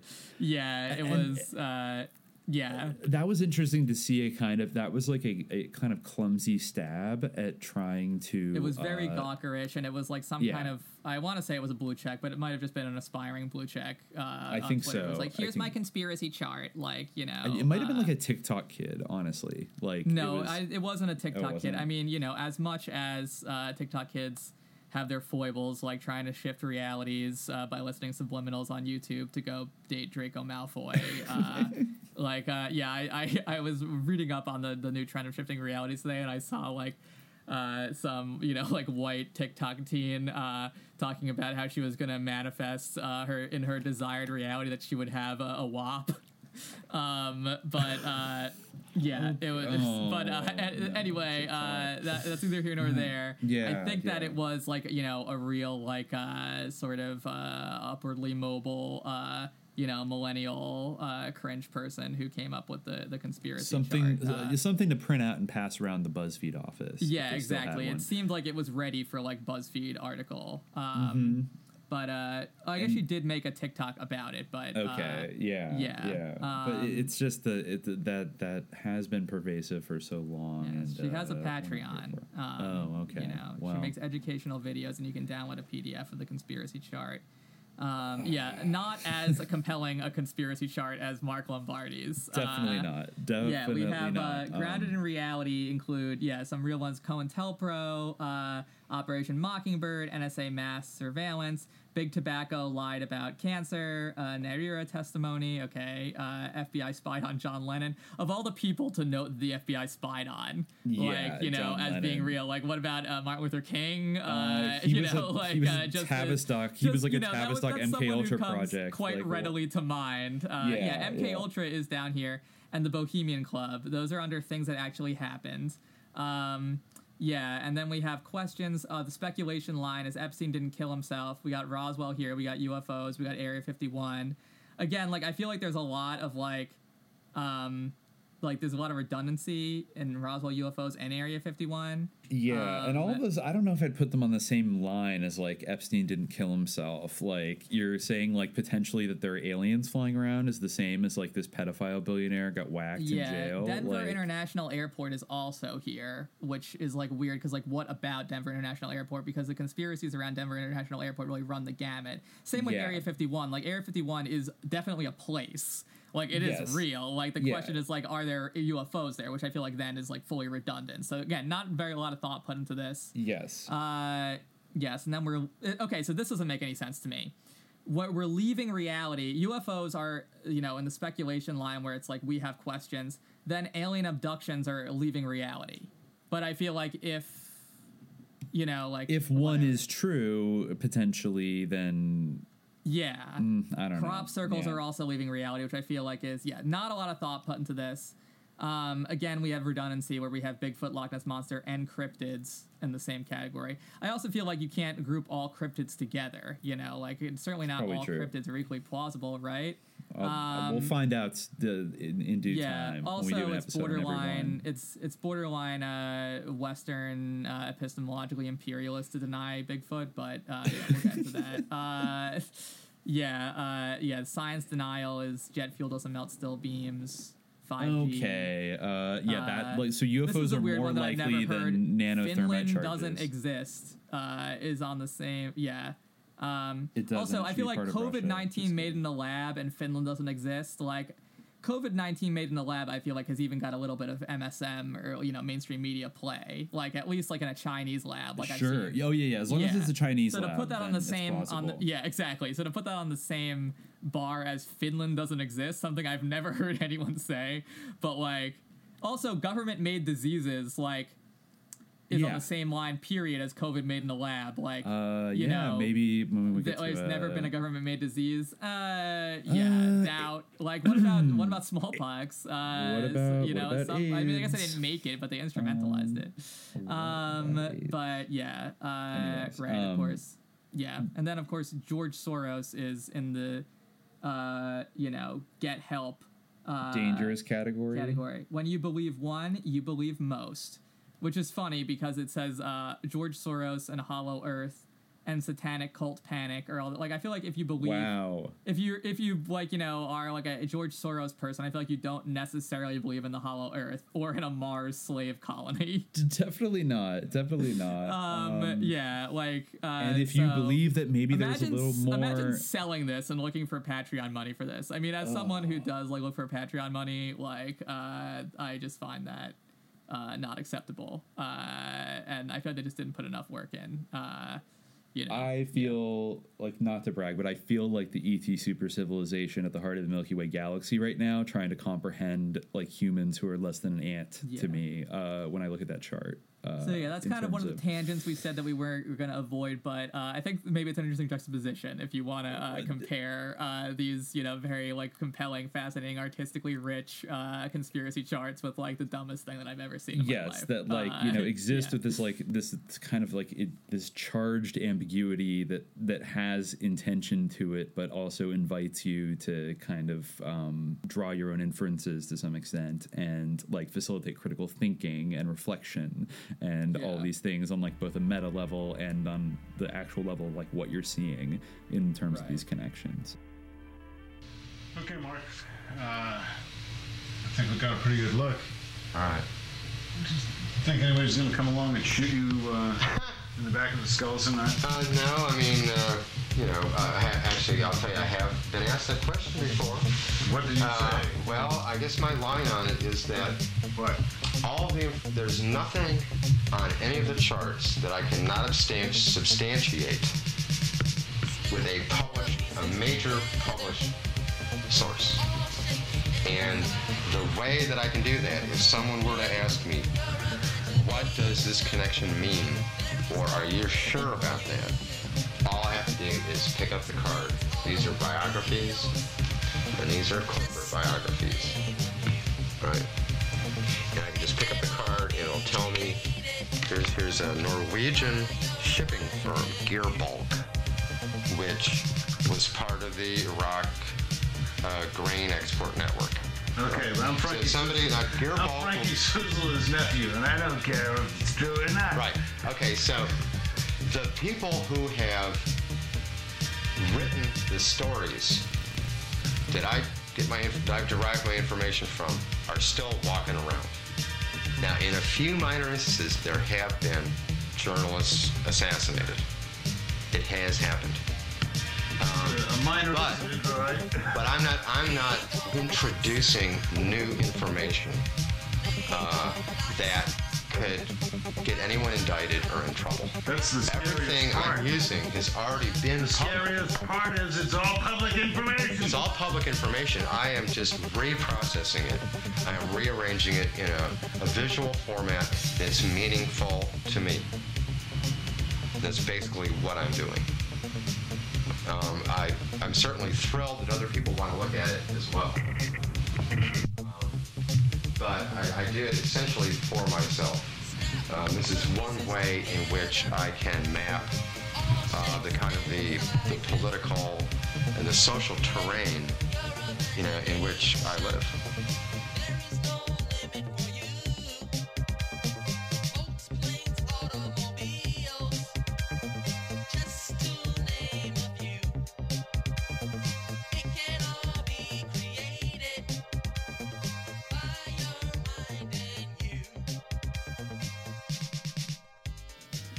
Okay, so I think maybe now that we've talked about like the art world context and the epistemology of conspiracy theories and all that stuff, and Mark Lombardi's like general bio, I thought now we could dive into the second half of Interlock, where Patricia Goldstone tries to assemble some kind of coherent narrative or flesh out a more traditional narrative from the Interlock drawings of Mark Lombardi. And I think the most the most interesting, she goes in a lot of direction. I think she covers a lot of ground. I see what you mean that maybe the first half of the book feels a little bit more like I don't know, incisive and erudite, like in, assessing the whole art world and stuff, and this is a little bit more suppositional, I guess. And also it gets into the territory of stuff that Mark Lombardi himself maybe did not directly include in his interlocks, but these are narratives that are related nonetheless and have a lot of the same characters involved. But the most interesting one, basically, that I'm going to read right now is basically the idea of the Black Eagle Trust, and Goldstone tries to lay out basically a narrative. So here we go. What Lombardi apparently did not know when he executed his first drawing, sometimes in the late 1980s, was that the center of the narrative was a dragon's hoard of imperial Japanese treasure hidden by the emperor's commanding officers from advancing American forces. Reconcealed in the Philippines at the end of World War II in a unique collaboration between high U.S. Army officials and Japanese gangsters, the immense stash, almost sufficient to finance another world war, often seemed cursed for the cruelty and corruption it inspired. It became seed money for a covert fund for global Cold War operations known as the Black Eagle Trust. In 1999, in the last months of his life, Lombardi began moving toward that discovery with the execution of two drawings, Bishop, Baldwin, Dillingham, Rewald, and Wong, and George Bush, Jackson Stevens, and Harkin Energy circa 1979-1990, that both depict elements of the financial network of deposed Philippine dictator Ferdinand Marcos and his rapacious wife Imelda. In order to fully understand what is in Lombardi's drawings, it is perhaps best to start with the missing information those drawings begin to represent. In Gold Warriors, their definitive work on the Black Eagle Trust, published 3 years after Mark Lombardi's death, former Time staffers Sterling and Peggy Seagrave document their final months of World War II, in which Japanese General Tomoyuki Yamashita fought a delaying action in the inhospitable mountains of Luzon. Several of Japan's imperial princes availed themselves of the opportunity to bury tons of gold bullion and other treasure looted from 12 Asian countries under the auspices of a Yakuza overlord, Yoshio Kodama, who was conveniently awarded the rank of Rear Admiral for wartime services. The Japanese fully expected to retain the Philippines in whatever war settlement was concluded, and the princes oversaw the construction of 175 subterranean treasure vaults throughout the islands. In June 1945, with American troops less than 20 miles from strategic victory at Bambang, Yamashita and the princes threw a celebration for the 175 chief engineers of the vaults, but slipped out before entombing them alive with the secret of the tunnels they had built. On September 2nd, General Yamashita surrendered to face war crimes charges and the possibility of torture by U.S. Army intelligence forces. Because Yamashita himself could not be tortured without building a case for his defense attorneys, the officers turned their attention to his driver, Major Kashi Kojima. They focused their inquisition on information on the dispersal of the treasure, known poetically as the Golden Lily, which had been photographed in transit by U.S. Army personnel. William Kasha was a Manila-based lawyer on General MacArthur's staff who was privy to the reconcealment of the treasure under the auspices of the OSS, the precursor to the CIA. Eventually, much of the fortune in gold, jewels, and antiquities was to end up in the hands of Ferdinand Marcos, the U.S.-installed Philippine dictator who shared much, though not all, of it with the CIA. Kasha served as an advisor not only to the Marcoses, but also to Nugan Bank of Sydney, Australia, another CIA enterprise that Lombardi depicted and which was the precursor to BCCI. Kasha's son, Alan, a New York-based investment banker and lawyer who rescued George W. Bush's struggling oil company in 1986, is considered by insiders to be one of the chief masterminds of the Republican Party today, with an outsized influence on the entire Bush family. In a foreboding mix of metaphors, the Golden Lily Treasure became the Black Eagle Trust, a secret fund organized by President Roosevelt's closest advisors, Secretary of War Henry Stimson, Robert Lovett, later Secretary of Defense, John McCloy, later head of the World Bank, chairman of Chase Manhattan Bank, and chairman of the Council on Foreign Relations, and Robert B. Anderson, later Treasury Secretary. The purpose of the fund was to finance covert political action worldwide. Out of these four wise men, credited as architects of the post-war world, and not coincidentally of the Cold War, two, Lovett and Anderson, were Texans and close associates of the Bush family. Stimson, a Wall Street attorney who set up a special brain trust to study the future of plunder even while the war was still raging, proposed using all recovered Axis loot, Nazi, fascist, and Japanese, to finance a global political action fund to fight the Cold War that was, even before the hot war ended, already chilling relations between the USSR and its erstwhile allies. A promising young protege of Anderson's, Clark Clifford, advised the future Treasury Secretary on the prevention of Axis looting. Anderson's and Clifford's illustrious careers were to end in disgrace in the late 80s and 90s when their connections to the global money laundry were revealed. Okay, so now we're talking numbers here. How much did they get, allegedly? The numbers involved in the Black Eagle Trust were staggering. The Japanese war gold alone has been conservatively estimated at $44 billion in 1944 dollars. This could be worth as much as $178 trillion today, depending on the basis of calculation. The figure of $178 trillion is calculated by the mathematical formula for interest rate compounding, which states that investment doubles every 7 years, compounded at an annual return rate of 10%.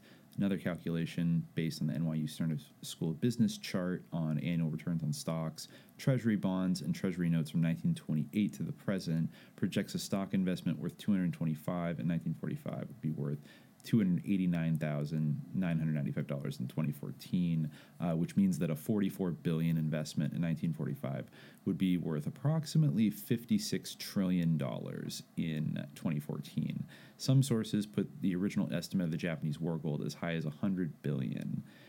To give an idea of what these figures mean, total U.S. military spending at the height of World War II between 1943 and 44 has been estimated at 41% of U.S. GNP, which stood at approximately $132 billion, or approximately $54.12 billion.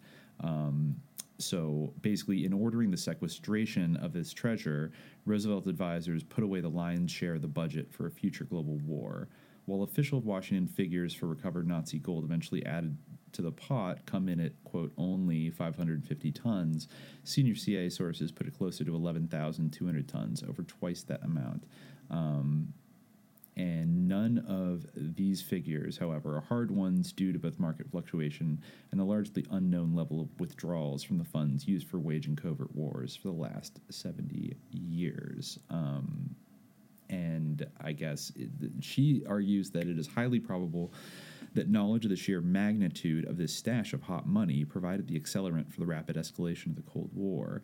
In 1947, real military spending hit its post-war low of $10 billion, 4.3% of GDP, and in the eyes of at least certain officials, like the ardently anti-communist Frank Wisner, who was then at the State Department, relations with the Soviet Union were already deteriorating. Main Street had other priorities. The Republicans had gained control of Congress in November 1946 by promising a return to normalcy, not an assumption of Britain's imperial role. As professor of political economy Robert Higgs notes, to convince the public, and thereby Congress, of the need for additional spending, administration officials needed a crisis.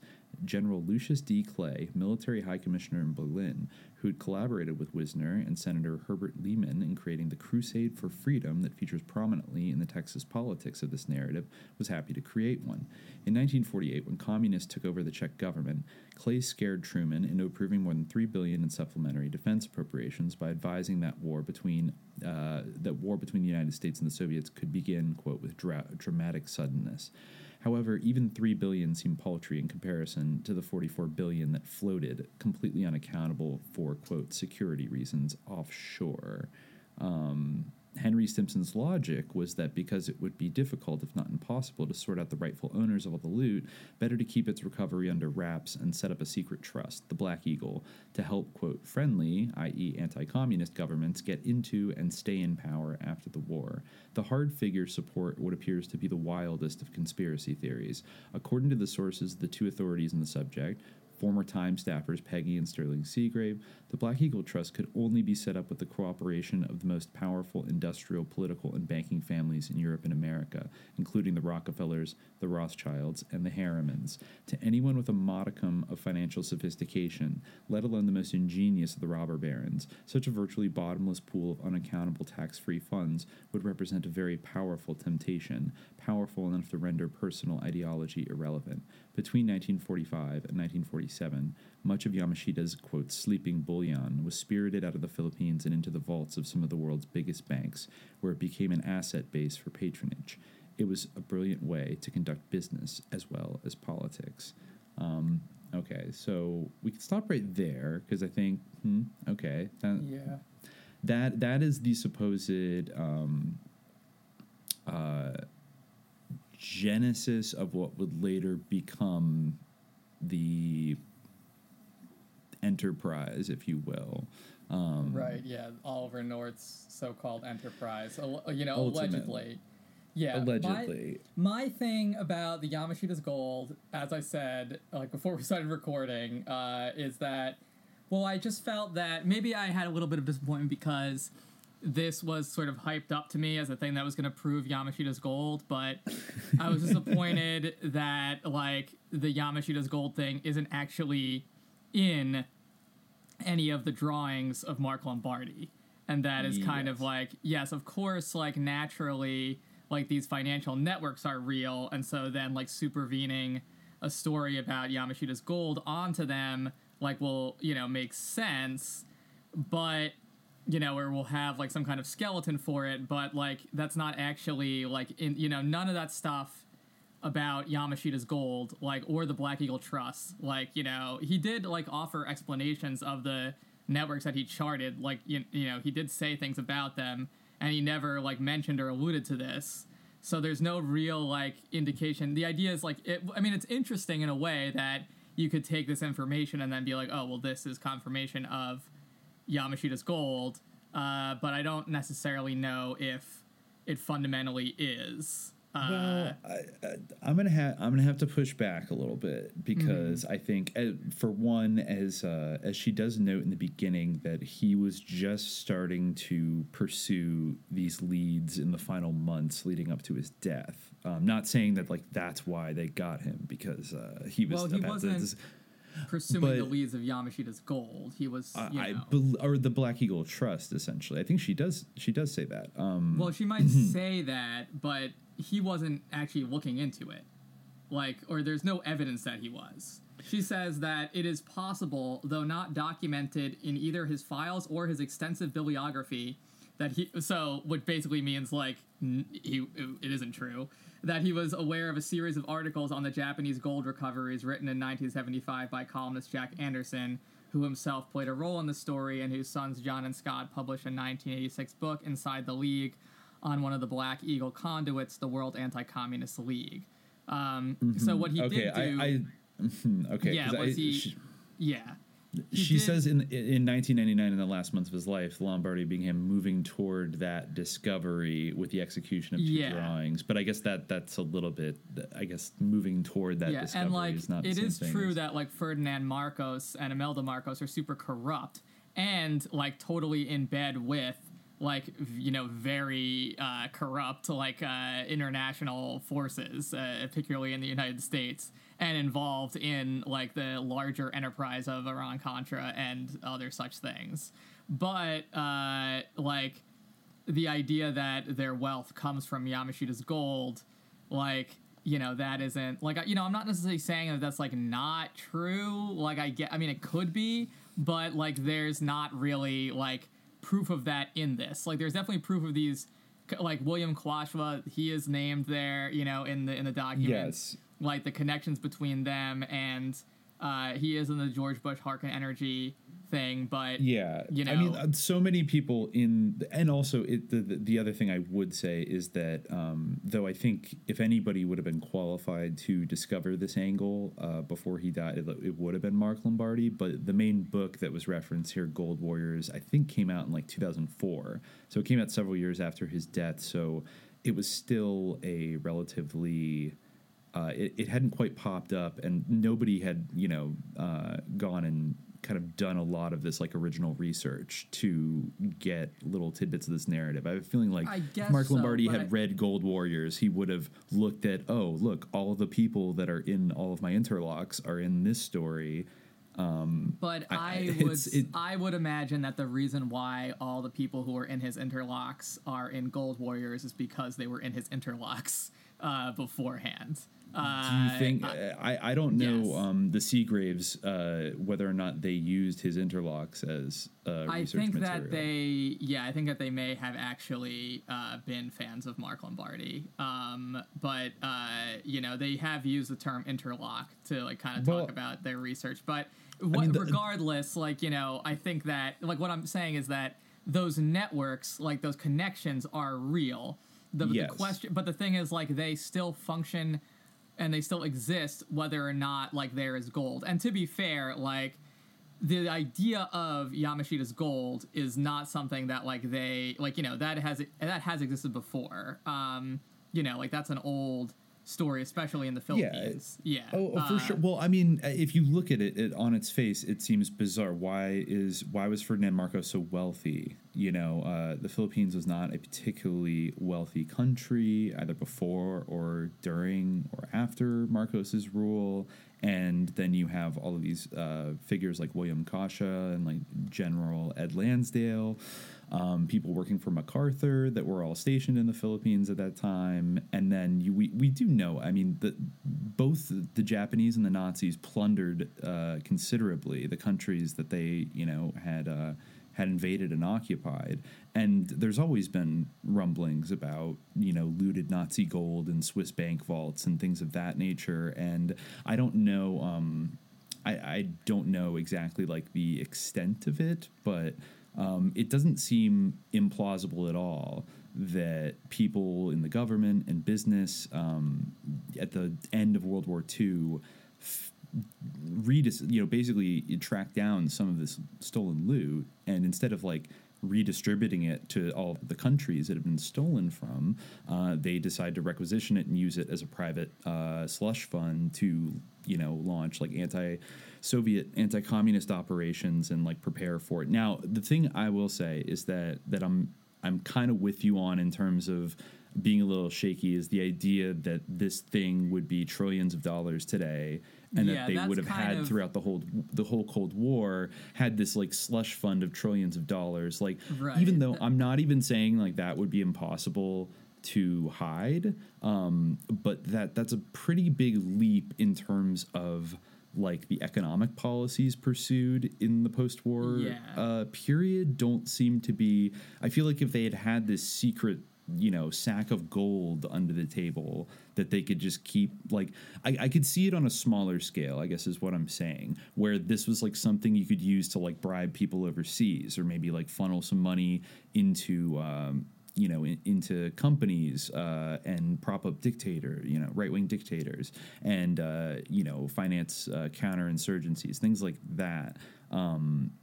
But for it to be, because we've already talked before about like the prevalence of CIA drug trafficking in both the Golden Triangle, which is connected to Lombardi's work. Like Nugan Hand was like laundering CIA heroin money coming out of Laos, and so it seems a little contradictory if they had access to this much capital, like this massive amount of capital, that they would be getting involved with the drug cartels and running drug operations, unless the drugs were really more seen as like a weapon against populations than like an economic thing to make money. I mean, Goldstone even says, like, at one point, like, that they needed more money. Like, it wasn't, like, the Black Eagle Trust, like, wasn't enough, which is, like, really, that's, like, kind of the sticking point, that it's, like, this, there's just, like, this kind of, and, like, generally, like, I can get down with sort of the flights of fancy and, like, kind of the whimsical stuff, but, like, the whole idea of, like, this lost hoard of treasure, like, there's kind of, like, a fantastical element to it that like just seems out of step with like the more like kind of hard-nosed work that's like being I have no I know you've doubt. never you've never liked the Yamashita's gold theory, even years ago when I brought it up to you. Yeah, well, no. Well, that's like you've always had a bias against it because I think it sounds like an Indiana Jones movie or something. I mean, it does sound like an Indiana Jones movie. And like, while I have absolutely no doubt that like, and it's definitely true that like the United States looted like resources from other countries during World War II. Like, yeah, well, the whole thing of like, well, the original Yamashita's gold theory, as you presented it to me, was like, all tied up in like the bonds, the illegal bonds that were about to come due, and that necessitated 9/11, which is mentioned in this section of the book. It does bring that up, like an even more like disturbing theory. It floats the idea. It doesn't really follow it, though there is a connection that both the 9/11 like collateral damage Project Hammer theory and Mark Lombardi or Patricia Goldstone's reading of Mark Lombardi have in common, which is Patricia Goldstone seems pretty convinced that these hot money networks basically persisted and then culminated in the huge financial collapse of 2008.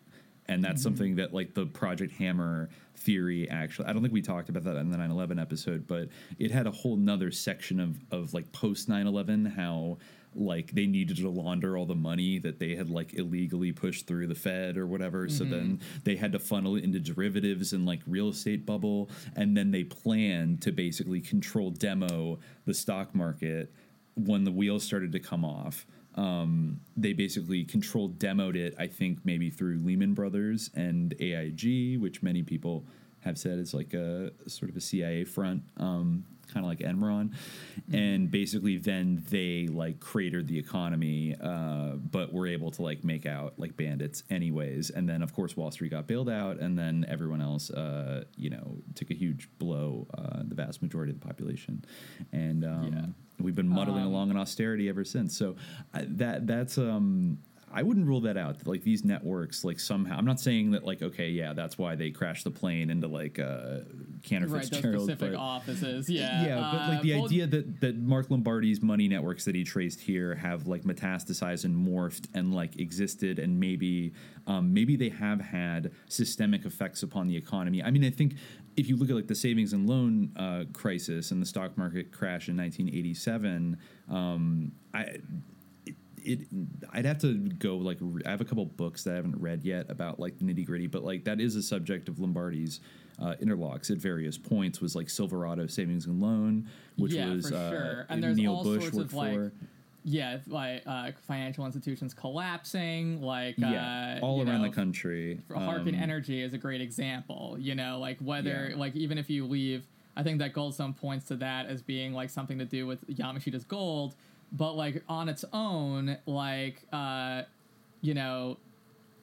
in this other book, which I think does a little bit of a better job in terms of analyzing like the paintings, like not like the drawings, and not really like doing too much to kind of or not reading quite as much into it. There's still like a lot going on there, like in terms of the Harken Energy one. They write, during Bush's first year at Harken, members of the company's board asked Little Rock investment banker Jackson Stevens, whose family owns the country's 10th largest brokerage firm, to arrange a $25 million stock purchase by Union Bank of Switzerland, a deal that took place the following year.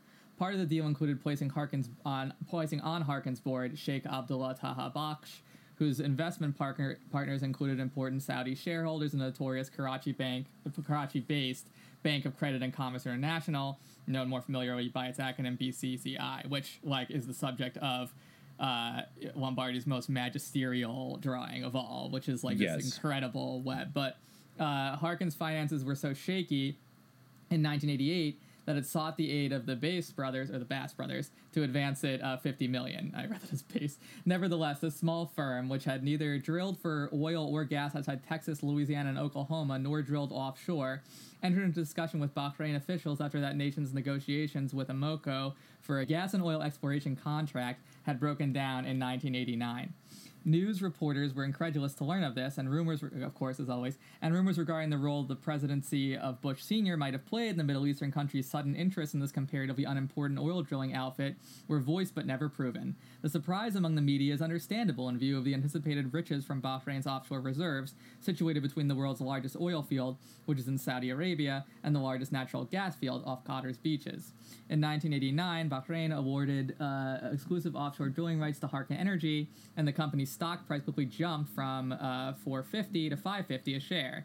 Although Harken's future prospects appeared incredibly promising, sorry, I keep misreading everything, the company was suffering from insufficient cash flow.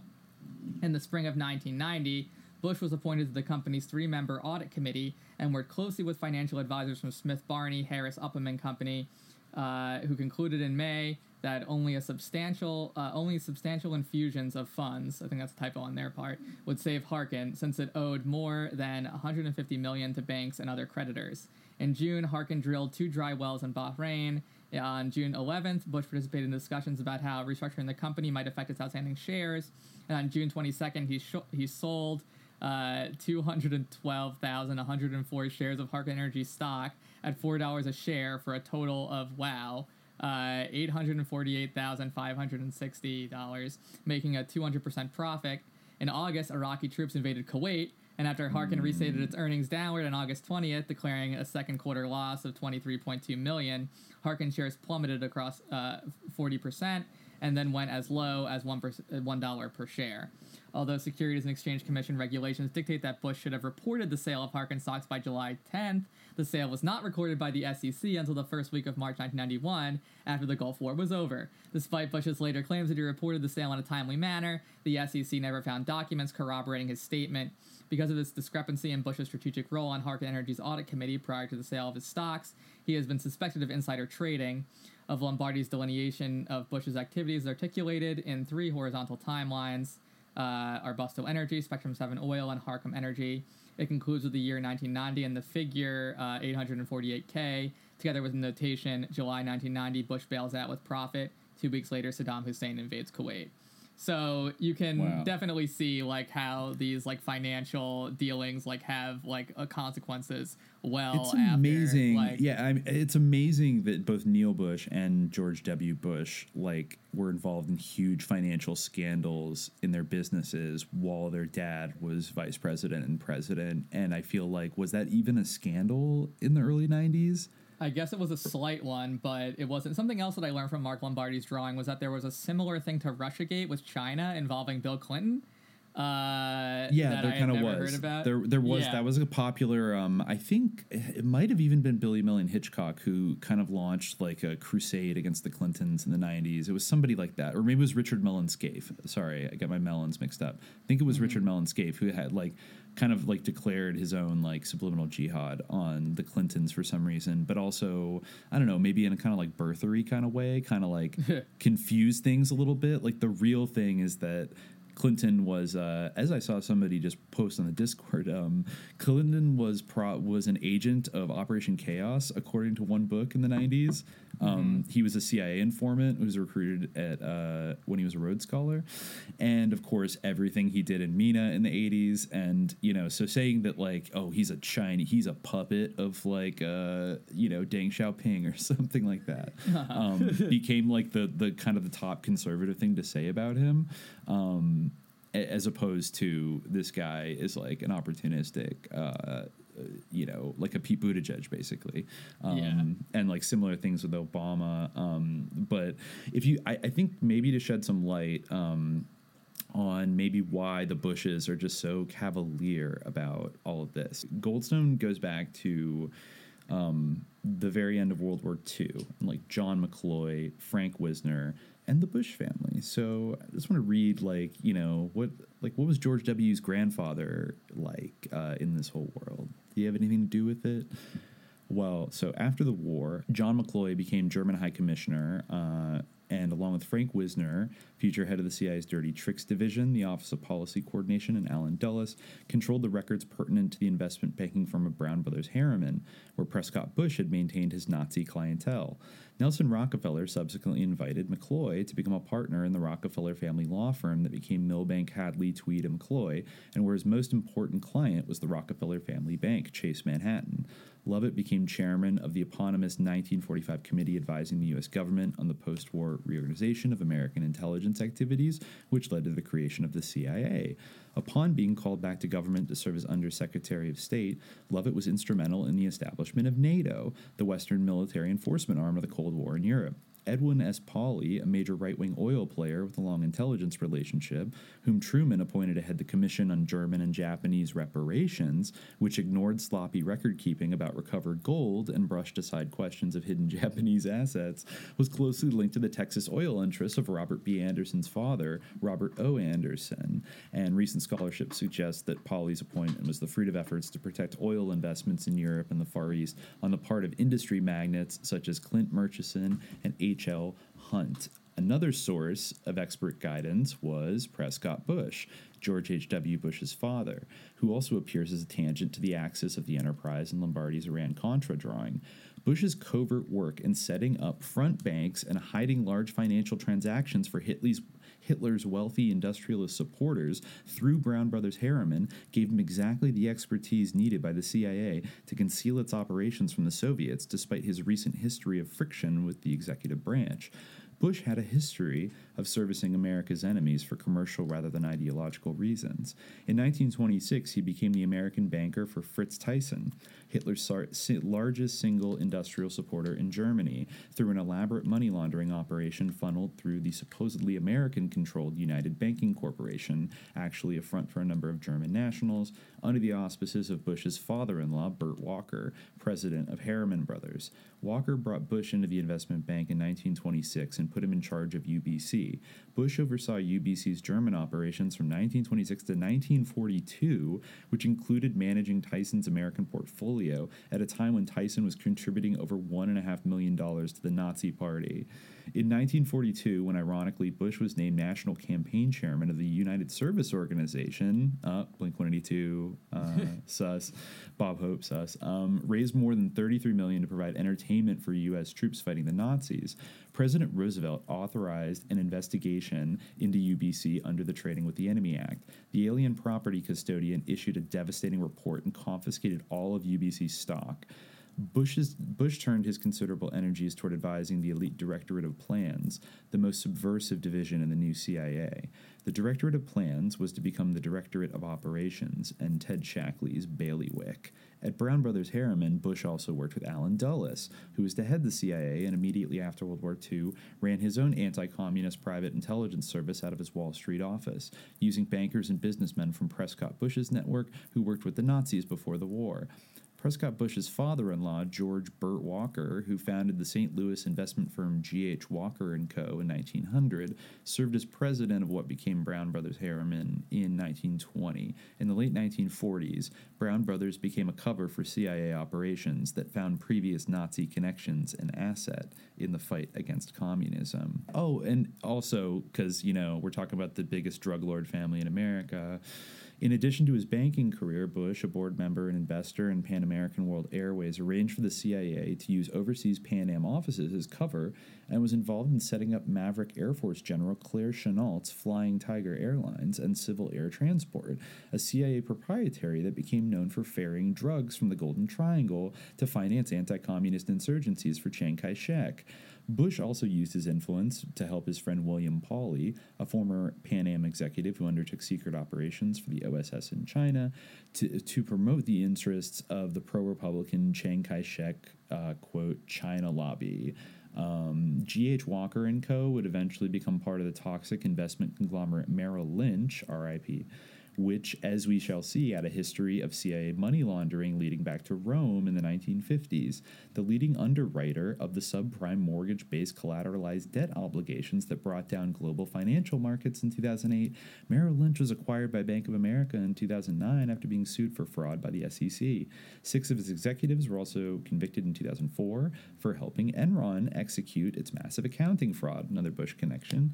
Merrill Lynch & Co. ceased to exist as such soon after it finally merged into the Bank of America Corporation in 2013, although the bank's wealth management division still carries its name. So, yeah, I mean, Bush, going back to Prescott, was like advising the government on the very creation of the CIA and creating NATO, and he was an expert at money laundering for Nazis. Yes. And had the absolute, and was of course like close with very bosom buddies, business partners really with Alan Dulles at Brown Brothers Harriman, and was involved in so I mean, when you look at it that way, George H.W. Bush trafficking cocaine into the country in the 1980s, it kind of demystifies it a little bit because he's his father's son. Mm-hmm. I mean, not just in the, he's rapacious and would do anything to make money or win, or he's willing to break the law, but like, literal drug trafficking with Nazis. It seems more and more like George H.W. Bush, inherited it. He succeeded to a role that had kind of been established by his father. Yeah. And yeah, he's a generational Satanist. I mean, you said it, not me. But I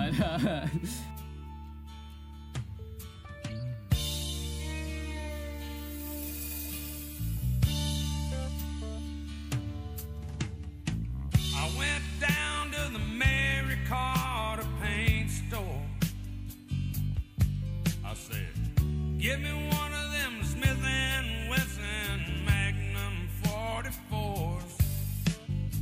'Cause there's a man that the law let loose and justice was not done. This man killed my wife and my only little son. I'll never forget the way he looked all through the trial. He had his big name lawyer and he had that smirky smile. Well, yeah, he got you off on a technicality, but you have to grow wings and fly to ever get away from me. 'Cause I got rights, I got rights too, and this time there won't be no damn lawyers and systems to protect you. But I'm gonna read you, I'm gonna read you your rights. You got a right to know that you're gonna go to hell one of these black nights.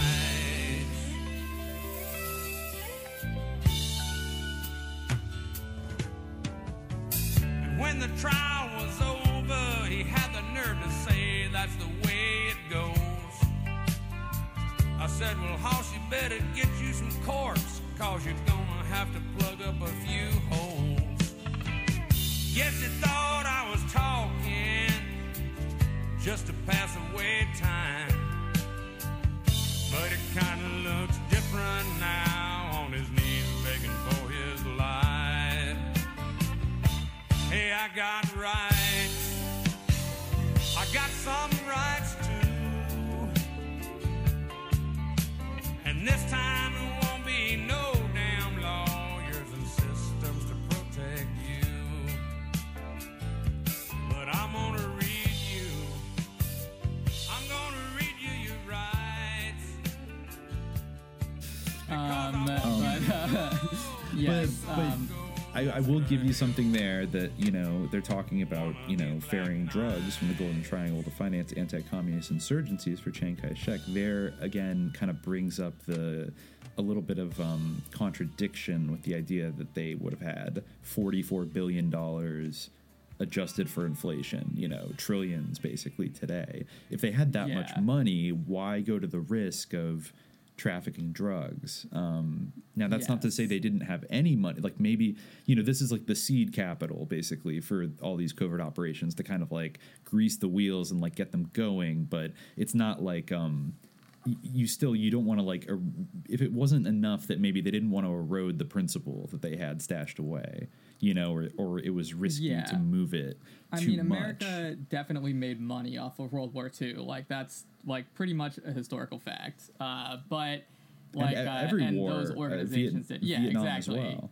Yeah, as Smedley Butler said, war's a racket. And like the, you know, but I think that in terms of, you know, I certainly don't think that it's true that, like, you know, the only reason why there would be a connection to the Philippines here is that, you know, there must be some Yamashita's gold, because I do think that the Philippines does have like a geopolitical value, and I think that, I mean, one practical way in which the Philippines is related, as well as like, you know, Iraq, as well as Nicaragua, like all these places, is through the BCCI. Actually, like, while I was speaking of like kind of what we were talking about, conspiracy theories, or the term conspiracy theory, and while I was looking up the BCCI earlier, I found this article from 1991, which is this is the headline: "Hold those conspiracy theory jokes. BCCI may be the real McCoy," and it's by Steve Daly,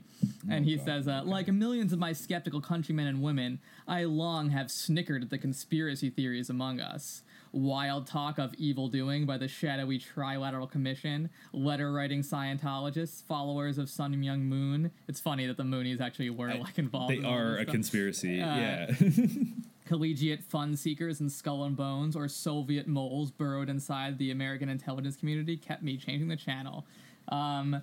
But I My Lights, Skull and Bones, a subterranean society that President Bush joined while at Yale, was the province of dull rich guys. And those who got lathered up by the secret handshake crowd were as easily dismissed as folks who call talk radio programs 3 nights a week to discuss Elvis Presley's whereabouts. There you go. This is perfect. This is a great example of exactly what we were talking about. Like, we go from like the Trilateral Commission to like Elvis being alive. Exactly. You know, like in a second. Anyway. The headlines indicate, but the headlines indicate that I've been wrong. Years after critics of the Warren Commission and yahoos who trumpeted papal conspiracies have passed in review, along comes the Bank of Credit and Commerce International.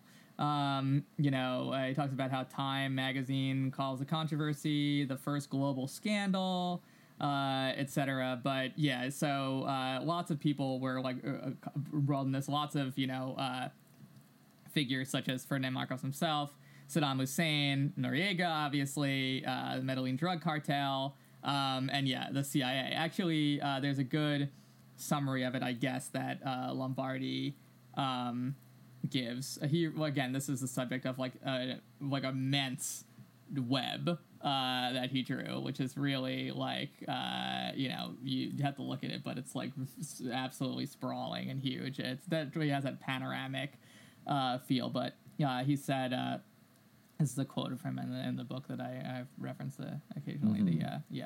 global networks.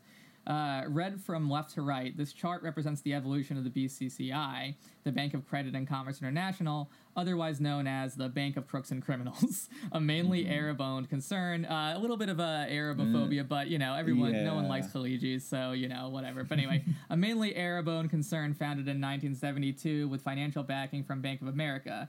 The brainchild of Pakistani banker Agha Hussain Abedi, based in Karachi, controlled from Abu Dhabi, incorporated in Luxembourg, and operated from London, Geneva, and the Cayman Islands. It's really amazing. Involved in joint ventures with local banks in Iran, Oman, France, and Switzerland, assets grew from $5 million in 1973 to $23 billion by 1991. By the mid-1980s, had opened offices in 78 countries to serve the needs of nearly 1 million depositors and borrowers, 40,000 of which were in Britain, the bank's largest market in the West. By all appearances, BCCI was a stable and profitable enterprise managed with integrity.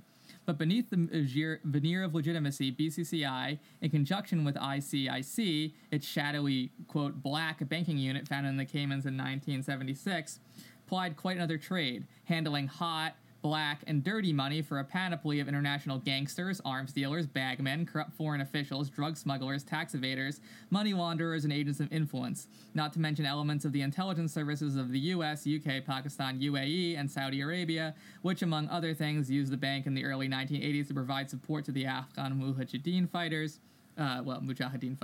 financed parts of the Iran-Contra operation, and funneled bribes to retired Palestinian terrorist Abu Nidal. BCCI also helped launder money for erstwhile allies of the U.S. like Iraq Saddam Hussein and General Manuel Noriega of Panama, and was involved in suspicious multi-million-dollar deals with various other heads of state such as Babangida of Nigeria. No offense to Nigerians, who probably this is an important historical figure, Cerezo of Guatemala, Rajiv Gandhi of India, and Ershad of Bangladesh. The bank's downfall began in 1988 when the U.S. Drug Enforcement officers arrested 7 mid-level BCCI executives suspected of laundering cash for the Medellin drug cartel through a branch office in Tampa, Florida. The U.S. Justice Department's lack of enthusiasm for the case and lenient treatment of BCCI upon conviction served to arouse even more interest in the bank. It was then discovered that the BCCI secretly controlled Clark Clifford and Robert Altman's First American Bank, the largest bank in Washington, D.C., through a complex chain of ownership ultimately vested in Credit and Commerce American Holdings, NV, CCAH, a Netherlands Antilles shell company. By mid-1982, state and federal indictments have been handed down against the bank, its satellites ICIC and CCAH, Abedi, Clifford, Altman, Kamal Adham, Gaith Farhan, Khalid bin Mahfouz, Faisal Fulaj, and numerous others. Meanwhile, in the UK, Bank of England officials who had long questioned BCCI's financial viability, but failed to act because of intimidation by the Thatcher government and concerns about the scale of the problem, finally decided to move against BCCI. In July 1991, an ad hoc college of regulators consisting of officials from the US, UK, France, Spain, Switzerland, Luxembourg, and the Cayman Islands seized the bank in a simultaneous multinational raid, the first of its kind in history. Within weeks of the seizure, examiners found that at least $14 billion had disappeared or was unrecoverable. Thousands of defrauded British depositors then sued to recover their money. Sheikh Zayed of Abu Dhabi, the bank's main power broker and majority shareholder, offered to settle depositors' claims out of court for 30 cents on the dollar. The deal was rejected as insufficient and remains in litigation. In early 1992, BCCI's surviving Middle East operations were reorganized under a new name, the Oasis Bank of Abu Dhabi. It is no coincidence that the BCCI was founded in September 1972, only 2 weeks after Palestinian extremists massacred the Israeli Olympic team in Munich, West Germany, and that ICIC, which opened in July 1976, came into being in the midst of a massive congressional investigation of over 100 U.S.-based multinational corporations suspected of paying multi-million-dollar bribes to win contracts and do business overseas, particularly in the Middle East. Nor is it merely coincidental that directors of BCCI, who operated above and beyond the law for almost 2 decades without interference from any governmental agency, were for the most part drawn from the diplomatic corps and intelligence community. This is because BCCI was specifically created to serve geopolitical rather than commercial ends, to further the regional political and national security ambitions of a handful of conservative Gulf Arab states allied to the U.S. and Britain, regardless of cost. So that's his statement on it. So quite a sprawling situation. The intrigues are just like astounding, bewildering, like the depth of it. Yeah. Well, I mean, and it's metastasized into something very big. And I don't know though. I'm looking a little further into this, and the eminence of Marcos and his money trails. I feel like there's still a little backstory here that apparently there are some direct people who claim that this gold story is true, but it's maybe not the way that it sounded when we first read that overview. And there are two people connected to the gold story who did basically feature in the BCCI master drawing that was so badly damaged in the flood in his studio in February 2000, 1 month before his death. And that BCCI drawing, there was a mysterious flood in his studio apartment the month before he died that damaged his like master BCCI work, like encompassing like everything you just described. He did remake it though. He did. I guess he remade it. But it was. He stayed up for 4 days to remake it, which was one of the reasons why people were like, "Well, he was tired, so he had to kill himself." Yeah, he killed himself. But apparently it contains narrative fragments and hitherto obscure figures essential to the Black Eagle Trust, such as Ryoichi Sasakawa, the futures speculator who, with his partner Yakuza boss Yoshio Kodama, founded the World Anti-Communist League. And William Kasha, the American-born engineer, lawyer, and Masonic leader who established himself in the Philippines after serving as an officer on General MacArthur's staff, where he helped allegedly administer the secret dispersal of the treasure. The way in which George Bush Harken Energy is constructed, with the hubs, or nodes, as Lombardi called them, of William Kasha, his son Alan, who was to rescue George W. Bush's Harken Energy from financial ruin, and the Marcoses themselves, forming a vector in the lower left quadrant of the drawing, which appears to trail off the rest of the design, suggests that Lombardi was planning to use these nodes as the connector or starting point of another drawing. Had he lived, that drawing or series of drawings might have mapped the Black Eagle Trust itself, the missing hemisphere and the global totality. I remember that part. I mean, there's also Spectrum 7 oil, like, which mysteriously has, like, a... Marcos is actually like a dead end, but Spectrum 7 oil actually has an arrow pointing off of it towards, like, nothing. So there may have been more going on here. I mean, I mean, the other and so does Harken Energy actually. But I guess maybe these lines just are supposed to represent like time. And they actually continue to exist. Maybe they're supposed to be temporal. Although they would be going back in time then. So I guess that does make sense. But I don't know. Like. I mean, there's a lot here about it talks about the torturer of Yamashita's driver, Major Kojima, was a Filipino-American intelligence officer named Severino Garcia Diaz Santa Romana. Romana was supervised by Ed Lansdale, who was a protege of OSS Chief William Donovan. And I guess he was an insignificant advertising copywriter before the war, but Lansdale, quote, used Madison Avenue language to construct a squeaky clean Boy Scout image behind which he hid his own perverse delight in atrocity. And William Donovan had offered Lansdale a transfer to an army posting in the Philippines, and it says Lansdale seized the opportunity to observe Kojima's torture as a means of creating an unassailable niche for himself in the New World Order. After 2 weeks of grisly torment, Kojima broke down and led Lansdale and Santa Romana to over 24 Golden Lily hiding places. With the information Lansdale provided, not only did his boss William Donovan win his battle with the new president Harry Truman over establishing a centralized American intel service, but he secured off-the-books funding equivalent to 15% of the total American cost for World War II. And according to the Seagraves, the Black Eagle Trust became embedded in the world financial system under the negotiating table of the Bretton Woods Conference in New Hampshire in 1944, when America's allies, bankrupted by 4 years of war, had no choice but to look on as the United States set about dollarizing the global economy. Britain, pre-war queen of world banking, was up to her ears in debt and the U.S. To the U.S. and had been obliged to take the back seat in post-war economic planning as the price for a $30 billion war loan. Because of widespread suspicion the British-backed Bank of International Settlements in Zurich had been laundering Axis loot, Bretton Woods set up a new international clearinghouse, the International Monetary Fund, to act as the world's money changer. Backed by the U.S. government, gold was pegged at $35 an ounce, and all other currencies pegged to the dollar. I guess that the United States officially held 60% of the world's official gold reserve at the time, a monopoly that somewhat belied its public insistence on free trade.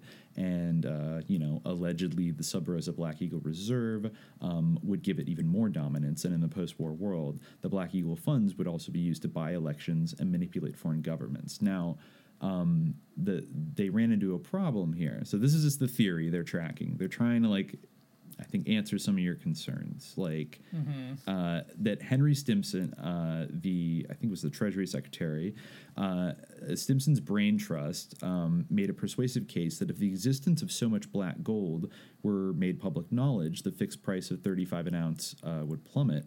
Since the U.S. dollar was linked to gold, and so many currencies throughout the world were linked to the dollar would indeed, in the famously arrogant words of another U.S. Secretary of Treasury, John Connolly, in the car with JFK, who figures so prominently and so egregiously in the story, became everybody's problem. The persuasive Lansdale, whose gift for dramatic exaggeration made him a popular guest on the Washington dinner circuit, promoted the black gold as an extra floor for the post-war economy that would coincidentally give Washington even more leverage in wresting world banking away from the Brits. Now, this is interesting. So we have not just these Seagrave people, but according to Ray Klein's Iran-Contra testimony, between 1945 and 1947, the Japanese gold, under the direction of Robert Lovett, an expert on foreign exchange and currency controls who returned to Brown Brothers Harriman for 2 years after the war, was discreetly moved by ship to 176 banks in 42 countries, though much of it remained behind in the Philippines. The gold became sleeping bullion, meaning that it was at least initially earmarked and strictly limited in the uses that could be made of it. However, gold bearer certificates and other forms of derivatives could be given away as gifts or bribes to countries and individuals that cooperated with Washington's Cold War agenda without giving away the bullion itself. Beneficial trusts for statesmen and military and business leaders could be set up as well. By limiting the amount of gold that reached the market, those who controlled the Black Eagle Trust could hold far more than the official gold supply, keeping gold prices artificially high while using derivatives, a financial instrument intimately related to Sasakawa's past as a future speculator, as a clandestine slush fund. Ray Klein, part of the band of OSS brothers known as the Old China Hands, which included Lansdale and General John Singlaub, was a key player in both the Black Eagle Trust and the Iran-Contra enterprise. He appears in Lombardi's Iran-Contra drawing linked to Geomilitech DC, one of the conduits for Oliver North's scandalous adventure.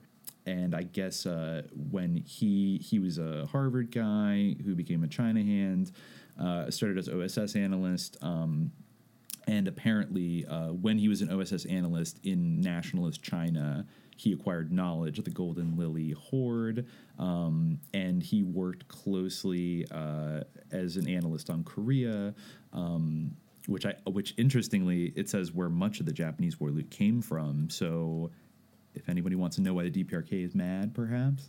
Anyways, they really don't like the Japanese. But he worked closely with John Singlaub, CIA banker Paul Hellawell from the Castle Trust, and William Casey, who shared his interest in financial intelligence. From 1958 to 1962, when the first preparatory meetings on the establishment of the World Anti-Communist League were being held in Taipei, Ray Klein was elevated to CIA Station Chief of Taiwan, courtesy of Frank Wisner and his Office of Policy policy coordination. In Taipei, Klein was responsible for clandestine operations throughout Southeast Asia and, moreover, had access to little scrutinized foreign aid counterpart funds sitting in a vault at the American Embassy in Taipei that became the initial financing for the Asian People's Anti-Communist League, a collaboration between Chiang Kai-shek, the Republic of the Philippines, and the Republic of Korea, and Sasakawa's World Anti-Communist League, both channels for the Black Eagle Trust. It also says here that John Singlaub, not only in his memoirs, mentioned that Yamashita's gold was real. Well, John Singlaub,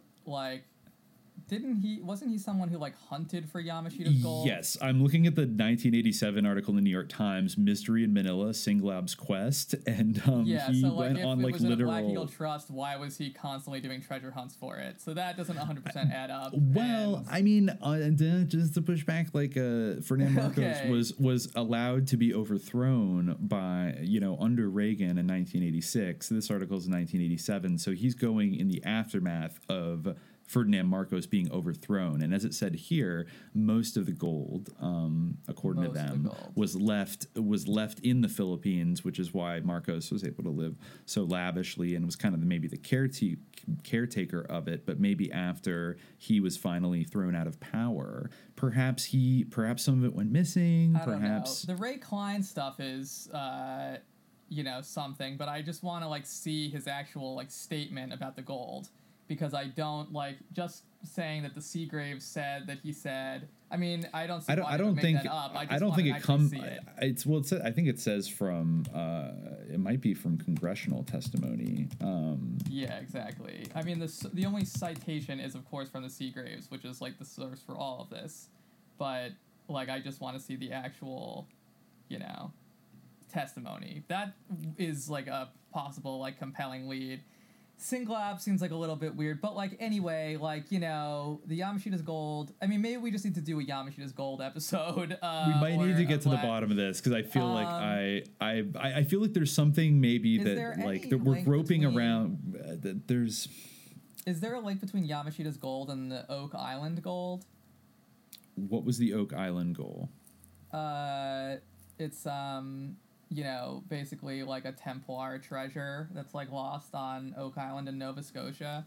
Well, actually, it's unclear what the treasure might be, but okay. Okay. All right. But I mean, I would put in the field of plausibility on my conspiracy pyramid. I would put Yamashita's gold lower on the pyramid than buried Templar gold. Well, yeah, I would also be skeptical of that. Although I'm looking up the Oak Island mystery right now, and apparently theories about the artifacts on the island range from pirate treasure to Shakespearean manuscripts to possibly the Holy Grail or the Ark of the Covenant, with the Grail and the Ark having been buried there by the Knights Templar. So there's a range of different conspiracies, and there's also a curse. But anyway, not to taint the Yamashita's gold with that brush of the pirates, the Templar pirates. But yeah, I mean, the Seek Help pyramid. I feel like we can table that. Maybe. Yeah, we could probably table. Maybe, but I think that it's not. I think it warrants necessary. It's not necessary for all of this to make sense or to work. Marcos is super involved in the BCCI. His links to Harken Energy are through William Quasha. That is legitimate. William Quasha obviously has a link to Marcos. But if you want to go down another conspiracy route that we've uncovered, I noticed that Quasha, according to Wikipedia, the Wikipedia article for William H. Quasha, he served as Scoutmaster of Troop 1 American School. He joined the executive board of the Boy Scouts of the Philippines. Yep. And was awarded the Silver Tamara. So he received the Silver Buffalo of the Boy Scouts of America in 1947. Wow. I guess just in light of what's been in the news this week, record lawsuit liability for covering. It actually did say. Didn't we mention this in the other episode? Maybe we did during Contra 3 that all these other institutions that have sort of ducked under the radar the last 15 years as the Catholic Church has gotten, rightfully pummeled, but that, these other groups are kind of probably had just as much abuse going on. So now we see that with the good old we Boy also Scouts. Gotta say, we called the Boy Scouts thing. I mean, I guess it's kind of right back to I guess episode if you 3. really think about it, Aquino's Boy Scout links. He cited his time in the Boy Scouts as why he wanted to go into the military. Is very formative for his life. There's all sorts of sus Boy Scout links. Wasn't the sort of the sus Antifa shooter guy in the Boy Scouts? There was some picture of him in his Boy Scout uniform. Which shooter?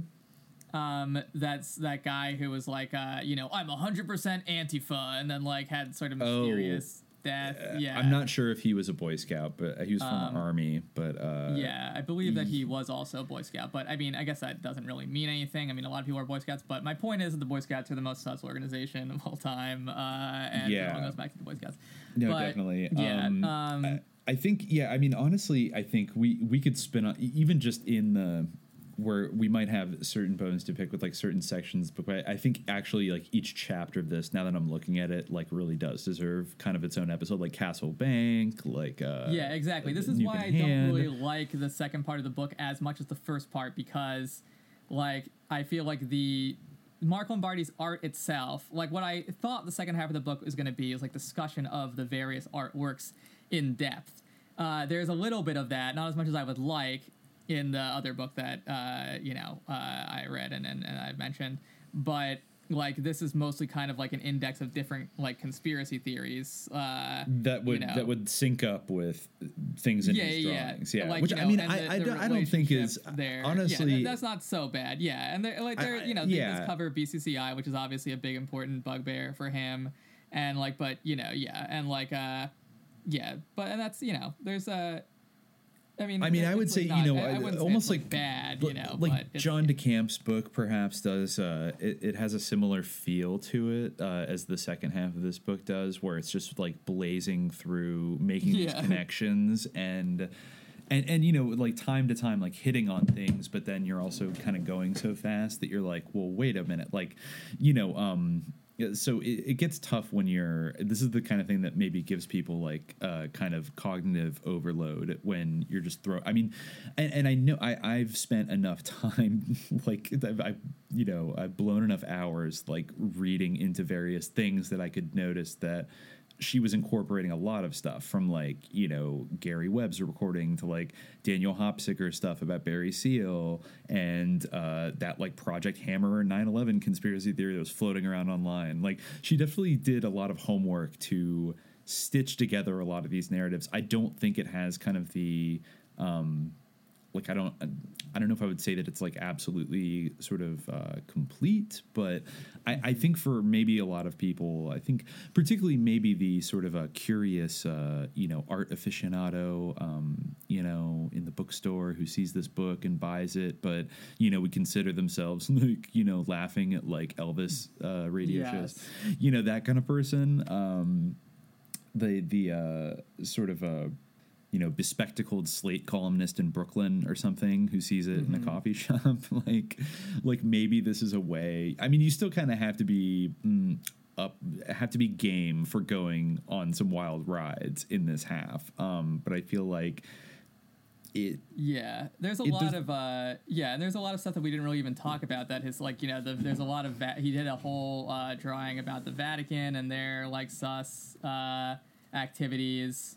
Which I guess was for sure for him. For sure, which is a whole nother vector of the kind of the shadow economy, Iran Contra. Obviously, Bill Casey. It talks about how Bill Casey was Knight of Malta, as was William Donovan, and they do pop in and out.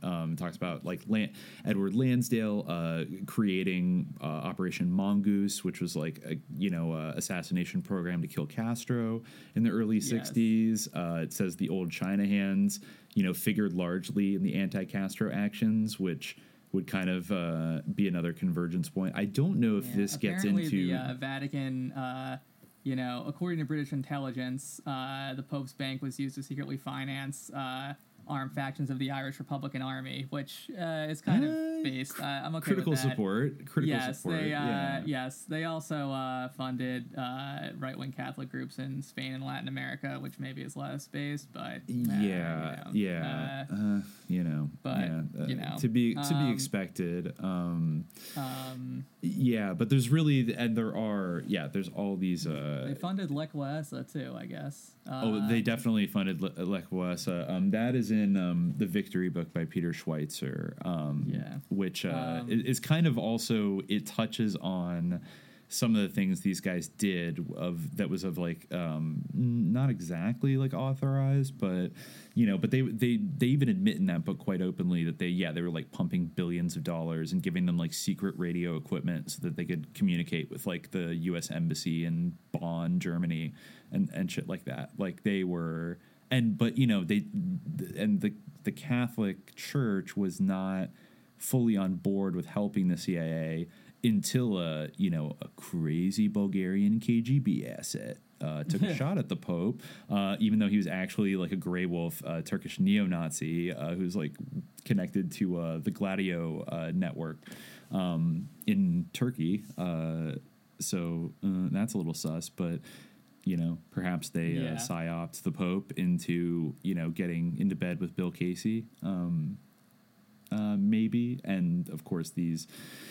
Yeah, and like Paul Marcinkus, the Vatican Bank, like all that stuff that we talked about in previous episodes. I think it's all, I wouldn't put it out of the realm of the Catholic Church to have maybe squirreled away some loose funds and treasures and such throughout World War II, though they might have been looted as well. I'm not really sure kind of how that shook out, but they definitely seem to be into financial wizardry, to say the least. But yeah, all these things could probably, there's also the, it should bear mentioning, soon to be ex-Cheeto in chief, Donald J. Trump, is mentioned in one preliminary drawing of Mark Lombardi. Yes. And actually, the thing he's connected to, I think, pops up several times, which is Resorts International. And Lombardi actually, major props to him for kind of being into this in the 90s.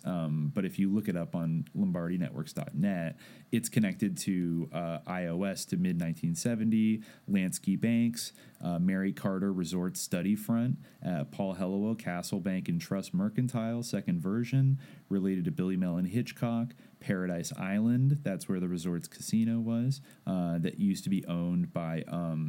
I believe it used to be owned by Nazi Swedish industrialist Axel Wenner-Gren, who went on to... was a close friend of Hermann Goering and then went on to build the Disneyland monorail after the war. And then that got bought out by like the allegedly Alan Dulles Meyer Lansky joint venture called Resorts International. That then, after its longtime chairman died in, I want to say James Crosby in 1986, a hostile takeover bid was made by one hotshot businessman, Donald Trump, and he got controlling interest in this entire company, but then had to fight off a hostile takeover effort from Merv Griffin, the game show guy. So they had a fight over it in 87 and 88, and then eventually they split the company, wherein Trump got to keep one of the I think two of the casino projects in Atlantic City that were Resorts International properties, and then Paradise Island in the Bahamas. The original casino was owned by Merv Griffin, who I think had a very bad time with it, and he eventually sold it just to maybe just do a little interlock action on myself right now on the fly. Because I discovered this years ago, Sun International. Worth mentioning that Griffin's purchase of resorts in 1988 was financed with high-interest junk bonds sold by Michael Milken, who ended up going to jail after that and is now like a super plugged-in philanthropist guy who just gets to do whatever he wants. And cherry on top, he ran into bankruptcy. A lot of bad things happened, and he ended up selling Paradise Island to Sun International which is owned by Saul Kerzner, who is a South African business magnate who has extreme mafia ties and was like a huge a supporter and partner of the apartheid government. And there actually is an 80s rock song called Sun City, led by Steven Van Zandt, a.k.a. Silvio from The Sopranos, a.k.a. Bruce Springsteen's guitarist, that was like Rock Against Sun City, which was a resort Saul Kerzner built that like upheld apartheid laws and like didn't let black people go to it. And, you know, of all the kind of We Are the World songs of the 80s, this one is like not very cringy and kind of fun because this guy does sound like a international crime connected sort of fascist gangster. And Kerzner was in Epstein's Black Book naturally. So that's where that thread goes today. I was thinking about when we went, the first day that we started to really like conceptualize this podcast, and I think when we first came up with the name Subliminal Jihad, we went to the Met that day. And like speaking of like the art world and like the connections here, like I think we went to like an exhibit. I forget even on what but it was. I think it was like it wasn't it a prince of like a German prince or something? Oh yes, right, yeah. It was like some kind of a boy king. Yeah. It was something like that. I don't know if he was a boy king. Like Maximilian? Like was it Maximilian? Yeah, I think you might be right. I think it might have been Emperor Maximilian, but the exhibit was like, you know, funded by like some Epstein dude. Ronald Lauder, who we talked about in episode 2. And I remember this, and I remember going, hey, that's funny. Like, Ronald Lauder, like, financed this exhibit. He's the guy that got Jeffrey Epstein his Austrian passport when he was ambassador to Austria in 1986. And a girl didn't a girl turn around and say something? She's like, she's like, thank you, I like that factoid or whatever, you know. I think she said I should do a tour of announcing everything. I mean, it was interesting, like in light of the the topic of the exhibit, that like that guy, you know, like this Holy Roman Emperor, like dude, like some sketchy like Habsburg. They had like his suit of armor and everything. Well, he pops up everywhere. Estee Lauder, all those, you know, all that jazz. Yeah. So I guess. There are definitely many. Sus connections, but I was gonna read what there is, like not to sell the second half of Interlock by Goldstone too short, because I do actually like this quote that she picks out from a review, I guess, of an earlier book about Mark Lombardi. I guess it's the review of Global Networks, the book that I read from a little bit. It's a review of that book that appeared in Flashpoint magazine by Carlo Parcelli. And Carlo Parcelli, she quotes him as saying, "A criticism often leveled at conspiracy theorists is that there is not enough proof, that the timelines and the narratives have gaps. There is an assumption, especially among mainstream journalists, although refuted by modern historiography, that the full and objective story is possible, and that therefore nothing can be true without a coherent narrative." I feel like Goldstone kind of like betrays like that principle, but she does do a good job of like expressing it, which is that like she quotes Barbara Tuchman also and says, the historian discovers that truth is subjective and separate, made up of little bits seen, experienced, and recorded by different people. It's like a kaleidoscope. When the cylinder is shaking, the countless colored fragments form a new picture, yet they're the same fragments that make a different picture a moment earlier. This is the problem inherent in the records left by actors in past events. The famous goal, wie es wirklich war, how it really was, I guess I mangled that, but whatever, is never wholly within our grasp. So, you know, it's, she talks about how, like, Tuchman, the historian, whose popularity was based on her ability to write narrative, substitutes picture for narrative. Lombardi, the artist who wanted to write narrative, used it to create pictures. He filled in the gaps in the records with the sheer cumulative volume of often circumstantial evidence, marshalling the heft of the myriad small and separate truths he uncovered to create what computer scientist David Epstein, no relation, described as the strong rhythms of the flows of the money Lombardi depicted in his work. Those swelling visual rhythms convey an overwhelming sense of directionality without an obvious impetus, exactly the quandary of another social science, economics, in which, she quotes again, the general penchant to hide underground activities often precludes direct observation of their occurrence, necessitating the use of indirect measures. And then she goes on a little bit more about the Black Eagle Trust, but it's I'm not ruling it out.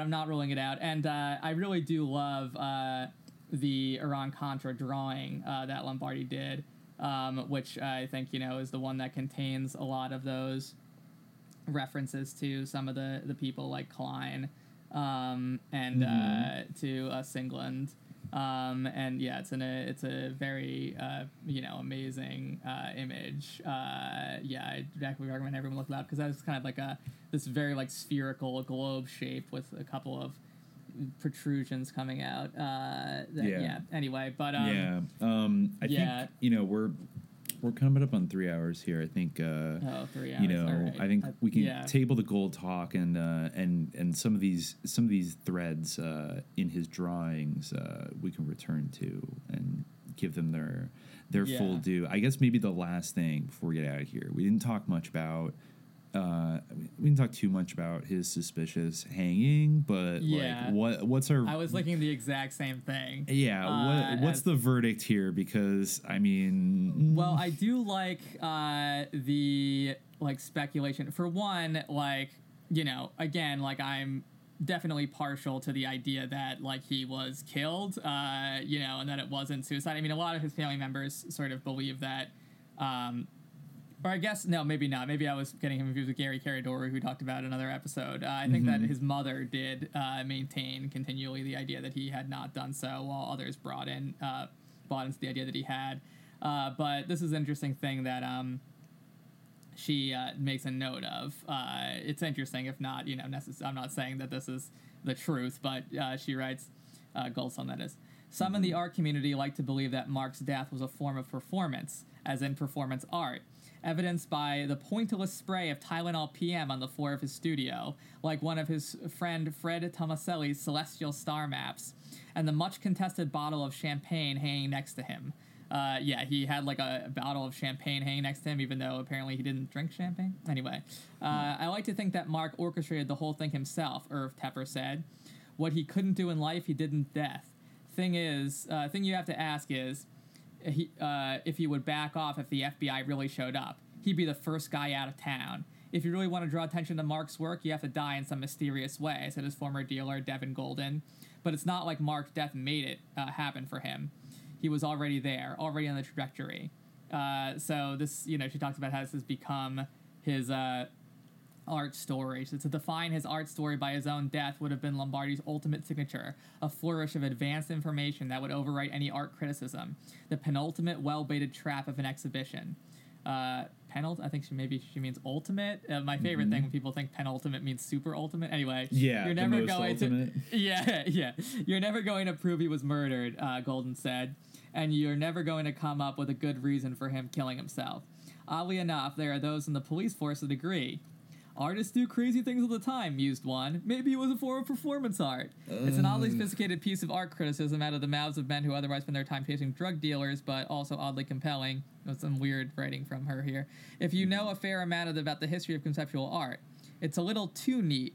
It nags at the brain, along with the image of the artist's slight, boyish body, groomed for a date, twisting to the jangling of a radio in his brightly lit, otherwise empty studio. It does. It's almost terrifying to think about that the CIA could murder you, and that if you're an artist, and then if they just sprinkle around some bullshit art and make it look like it's a performance art thing. Yeah, it's quite chilling to contemplate. Because in a way, they did create a work of art. If they were trying to make it look like a performance art, it was that was the ultimate artwork by CIA, or whatever. They out conceptual Yeah. Like, if you were going to write a kind of a weird CIA thriller about this, maybe, like, the agent tracking him is, like, kind of an aspiring artist in his own right. Yes. Like, you know, this is, like, his final masterpiece. He's been tracking or, Mark like, Lombardi you know, for one years. of his rivals from grad school. Yeah. Or something, yeah, for sure. Yeah, there's one other thing about, like, just forensically that I remember when I read this, I freaked out because, like, it sounded so ridiculously similar to what happened to Jeffrey Epstein. And this is about kind of like, I'll just read this. Like, noted forensic pathologist Bernard Knight devotes an entire chapter of his definitive postgraduate textbook on the medico-legal autopsy to fatal pressure on the neck as, quote, one of the most complex and controversial areas of asphyxial deaths, as the mechanism is uncertain and the frequency of such deaths makes them a common problem for both forensic pathologists and jurists.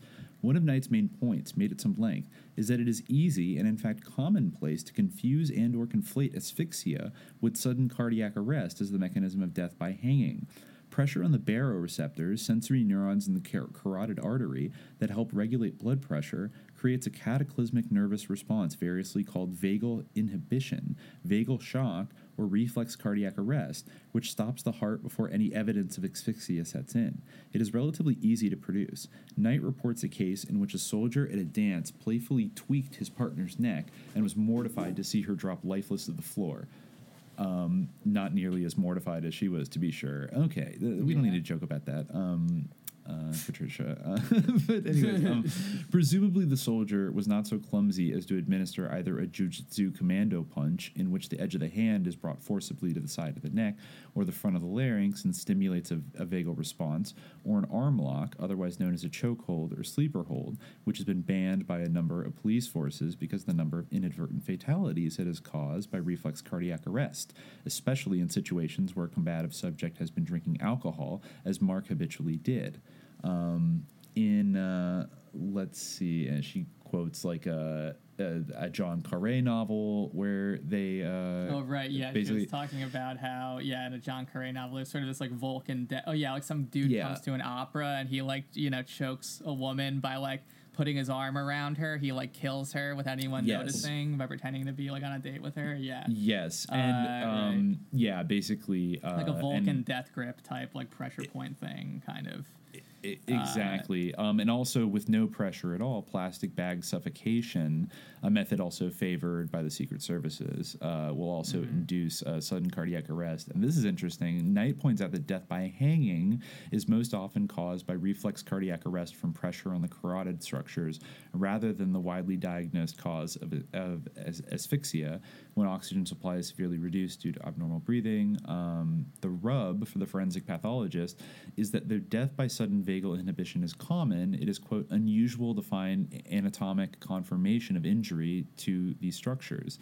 The secret police artist assassin looking to commit a suicide is therefore left with a window, not to say transom, of opportunity in covering up a death from sudden cardiac arrest induced by one of the less violent methods above, with the evidence of hanging. The mark of the ligature, a major focus of pathology, can be easily reproduced by putting a rope around the body's neck and dragging it for a short distance across the floor, which makes the ligature mark on the neck move upward, considered evidence of hanging. It takes a combination of dedicated detective work and a determined and curious pathologist to figure out what Knight calls, quote, the precise interplay of different mechanisms which themselves appear only partially dependent on the completion of suspension and the location of the noose. I guess, it says the 90th precinct in Williamsburg where he worked is gentrified considerably in the last 14 years, but at the time of his death, it had one of the highest homicide rates in the city. Its staff was chronically overworked. Since Officer Hendricks and his partner, Detective Vulich, say today in the absence of blood, bruising to the throat, or other signs of struggle, they were not looking for a homicide. They did not check for displacement of dust on the sprinkler pipe or any other telltale signs that Lombardi's body had been moved. Neither the police nor the medical examiner established a time of death, which might have told them if Lombardi had died in another location. They did not interview any of his friends or neighbors, yeah, and then there's Hillary Maslin was like this socialite like girlfriend of his who was kind of sus and like told the police right away. To be the reason why he killed himself, because he was upset over his relationship with her, but people have been dubious of that. Yeah, other people said that he didn't even like her that much anymore. Like he had broken up with her. Yeah, and, right. Yeah, and he was happy about it. Someone said like, "I'm looking for a better looking girlfriend" or whatever. Yeah. Yeah. In his personal life, he wasn't like the best guy. No, definitely not. Yeah. He had a bit of that, like psychogenics, even though maybe he was a boomer. There was a lot of drinking and some, like smacking around that happened. He had some like real, intense relationships with women. Yes. A passionate artist. Also smoked a lot of marijuana. So I mean. Oh yeah. Well, yeah.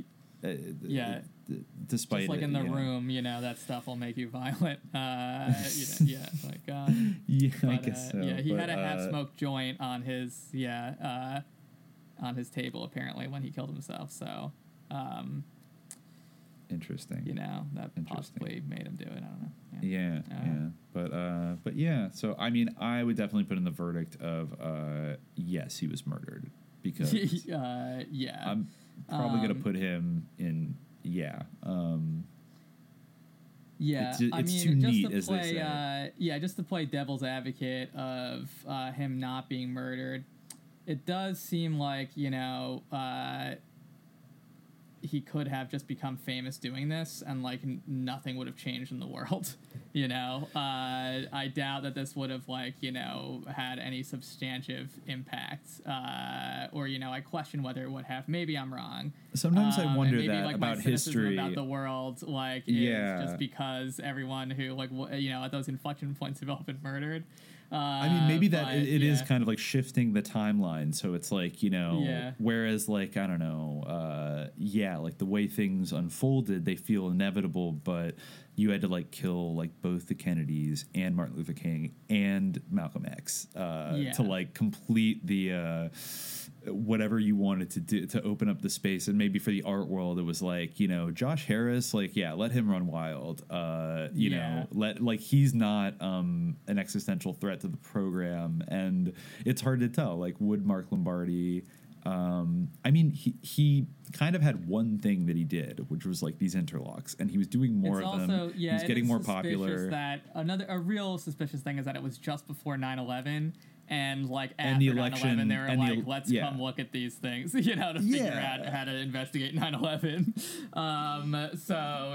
That is very suspicious for sure. Absolutely. And the fact that, the Bush family who, they I think we've covered, they seem to have a certain, a track record of being pretty vindictive and come after people who come after them. And Mark Lombardi was not shy about how he was coming for Poppy Bush, and I'm sure if he could have helped a journalist write up a scandalous report that would have tanked George W. Bush's election chances, and by publishing the Jackson Stevens Harkin Energy thing in 1999 the way he did, that was grist for the mill.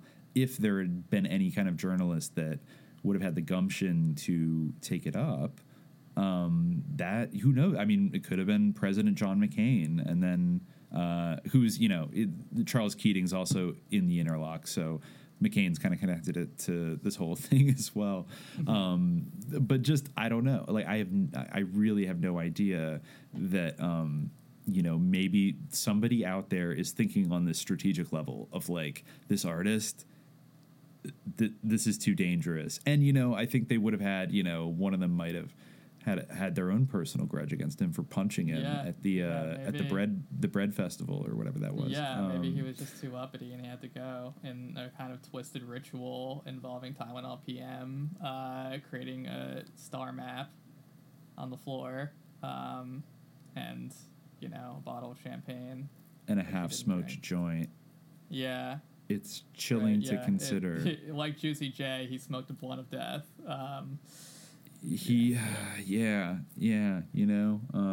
But he did some very important work, so I think he's gonna he is in a way, Well, yeah, I guess his agent did say that, it shaped his artist story. He wouldn't be the same figure if he were still kicking. Yeah. Some of his contemporaries really envy him for the notoriety his death brought him, and I mean, he's definitely it's definitely the coolest way to be like an artist. I mean, in this day and age, like being like an artist is, especially a conceptual artist, like everyone thinks like you have no talent. Because like it doesn't actually require like the like a lot of craft, I guess. So like I feel like people are kind of inherently resentful of conceptual artists, whatever you want to say. Like obviously conceptual artists do have some kind of and like a lot of things in this world are grifts of some kind, so I'm not saying that like the living that conceptual artists make is illegitimate or whatever, and that there isn't like good conceptual art, but like certainly a lot of people are of the opinion that conceptual artists are all like sort of grifters and hacks and like don't even have any talent. So I feel like being murdered by the government for like your provocative conceptual art definitely like is the best you could hope for in terms of being cool in a career like that. It's either that or be an unwitting CIA asset. True. Doing culture war with your destroying all structures of meaning, hyper masculine Hemingway-esque art, and I think we covered everything. I don't know, any last notes on Interlock? We'll come back to specific Interlocks at a later date. I think Mark Lombardi, check out his art. It's very good. It's very good. He will serve as one of the cartographers of subliminal jihad, I think, for a long time to come. Yeah, for sure. It's definitely, I'm interested in the artists who some of the other artists who were mentioned as like influences on him, and also the artist whose his suicide was compared to, as a like the celestial star maps or whatever. Is it Rothko? No, not Rothko. Someone much more obscure. Fred Tomaselli. Oh, okay. Yeah, I guess that was Goldstone's like comparison, but yeah, you can see his art if you look online. It's like the pointillist spray of his Tylenol PM was compared to the celestial star maps of this guy, and not as cool as Tom Lombardi, but there's something. Yeah. He does have this one picture of a very sus pointillist owl that's like shooting spirals out of its owly eyes. Anyway, word. Don't trust the art world or the bushes. Yeah, so until next time, dear listeners, stay vigilant. Peace.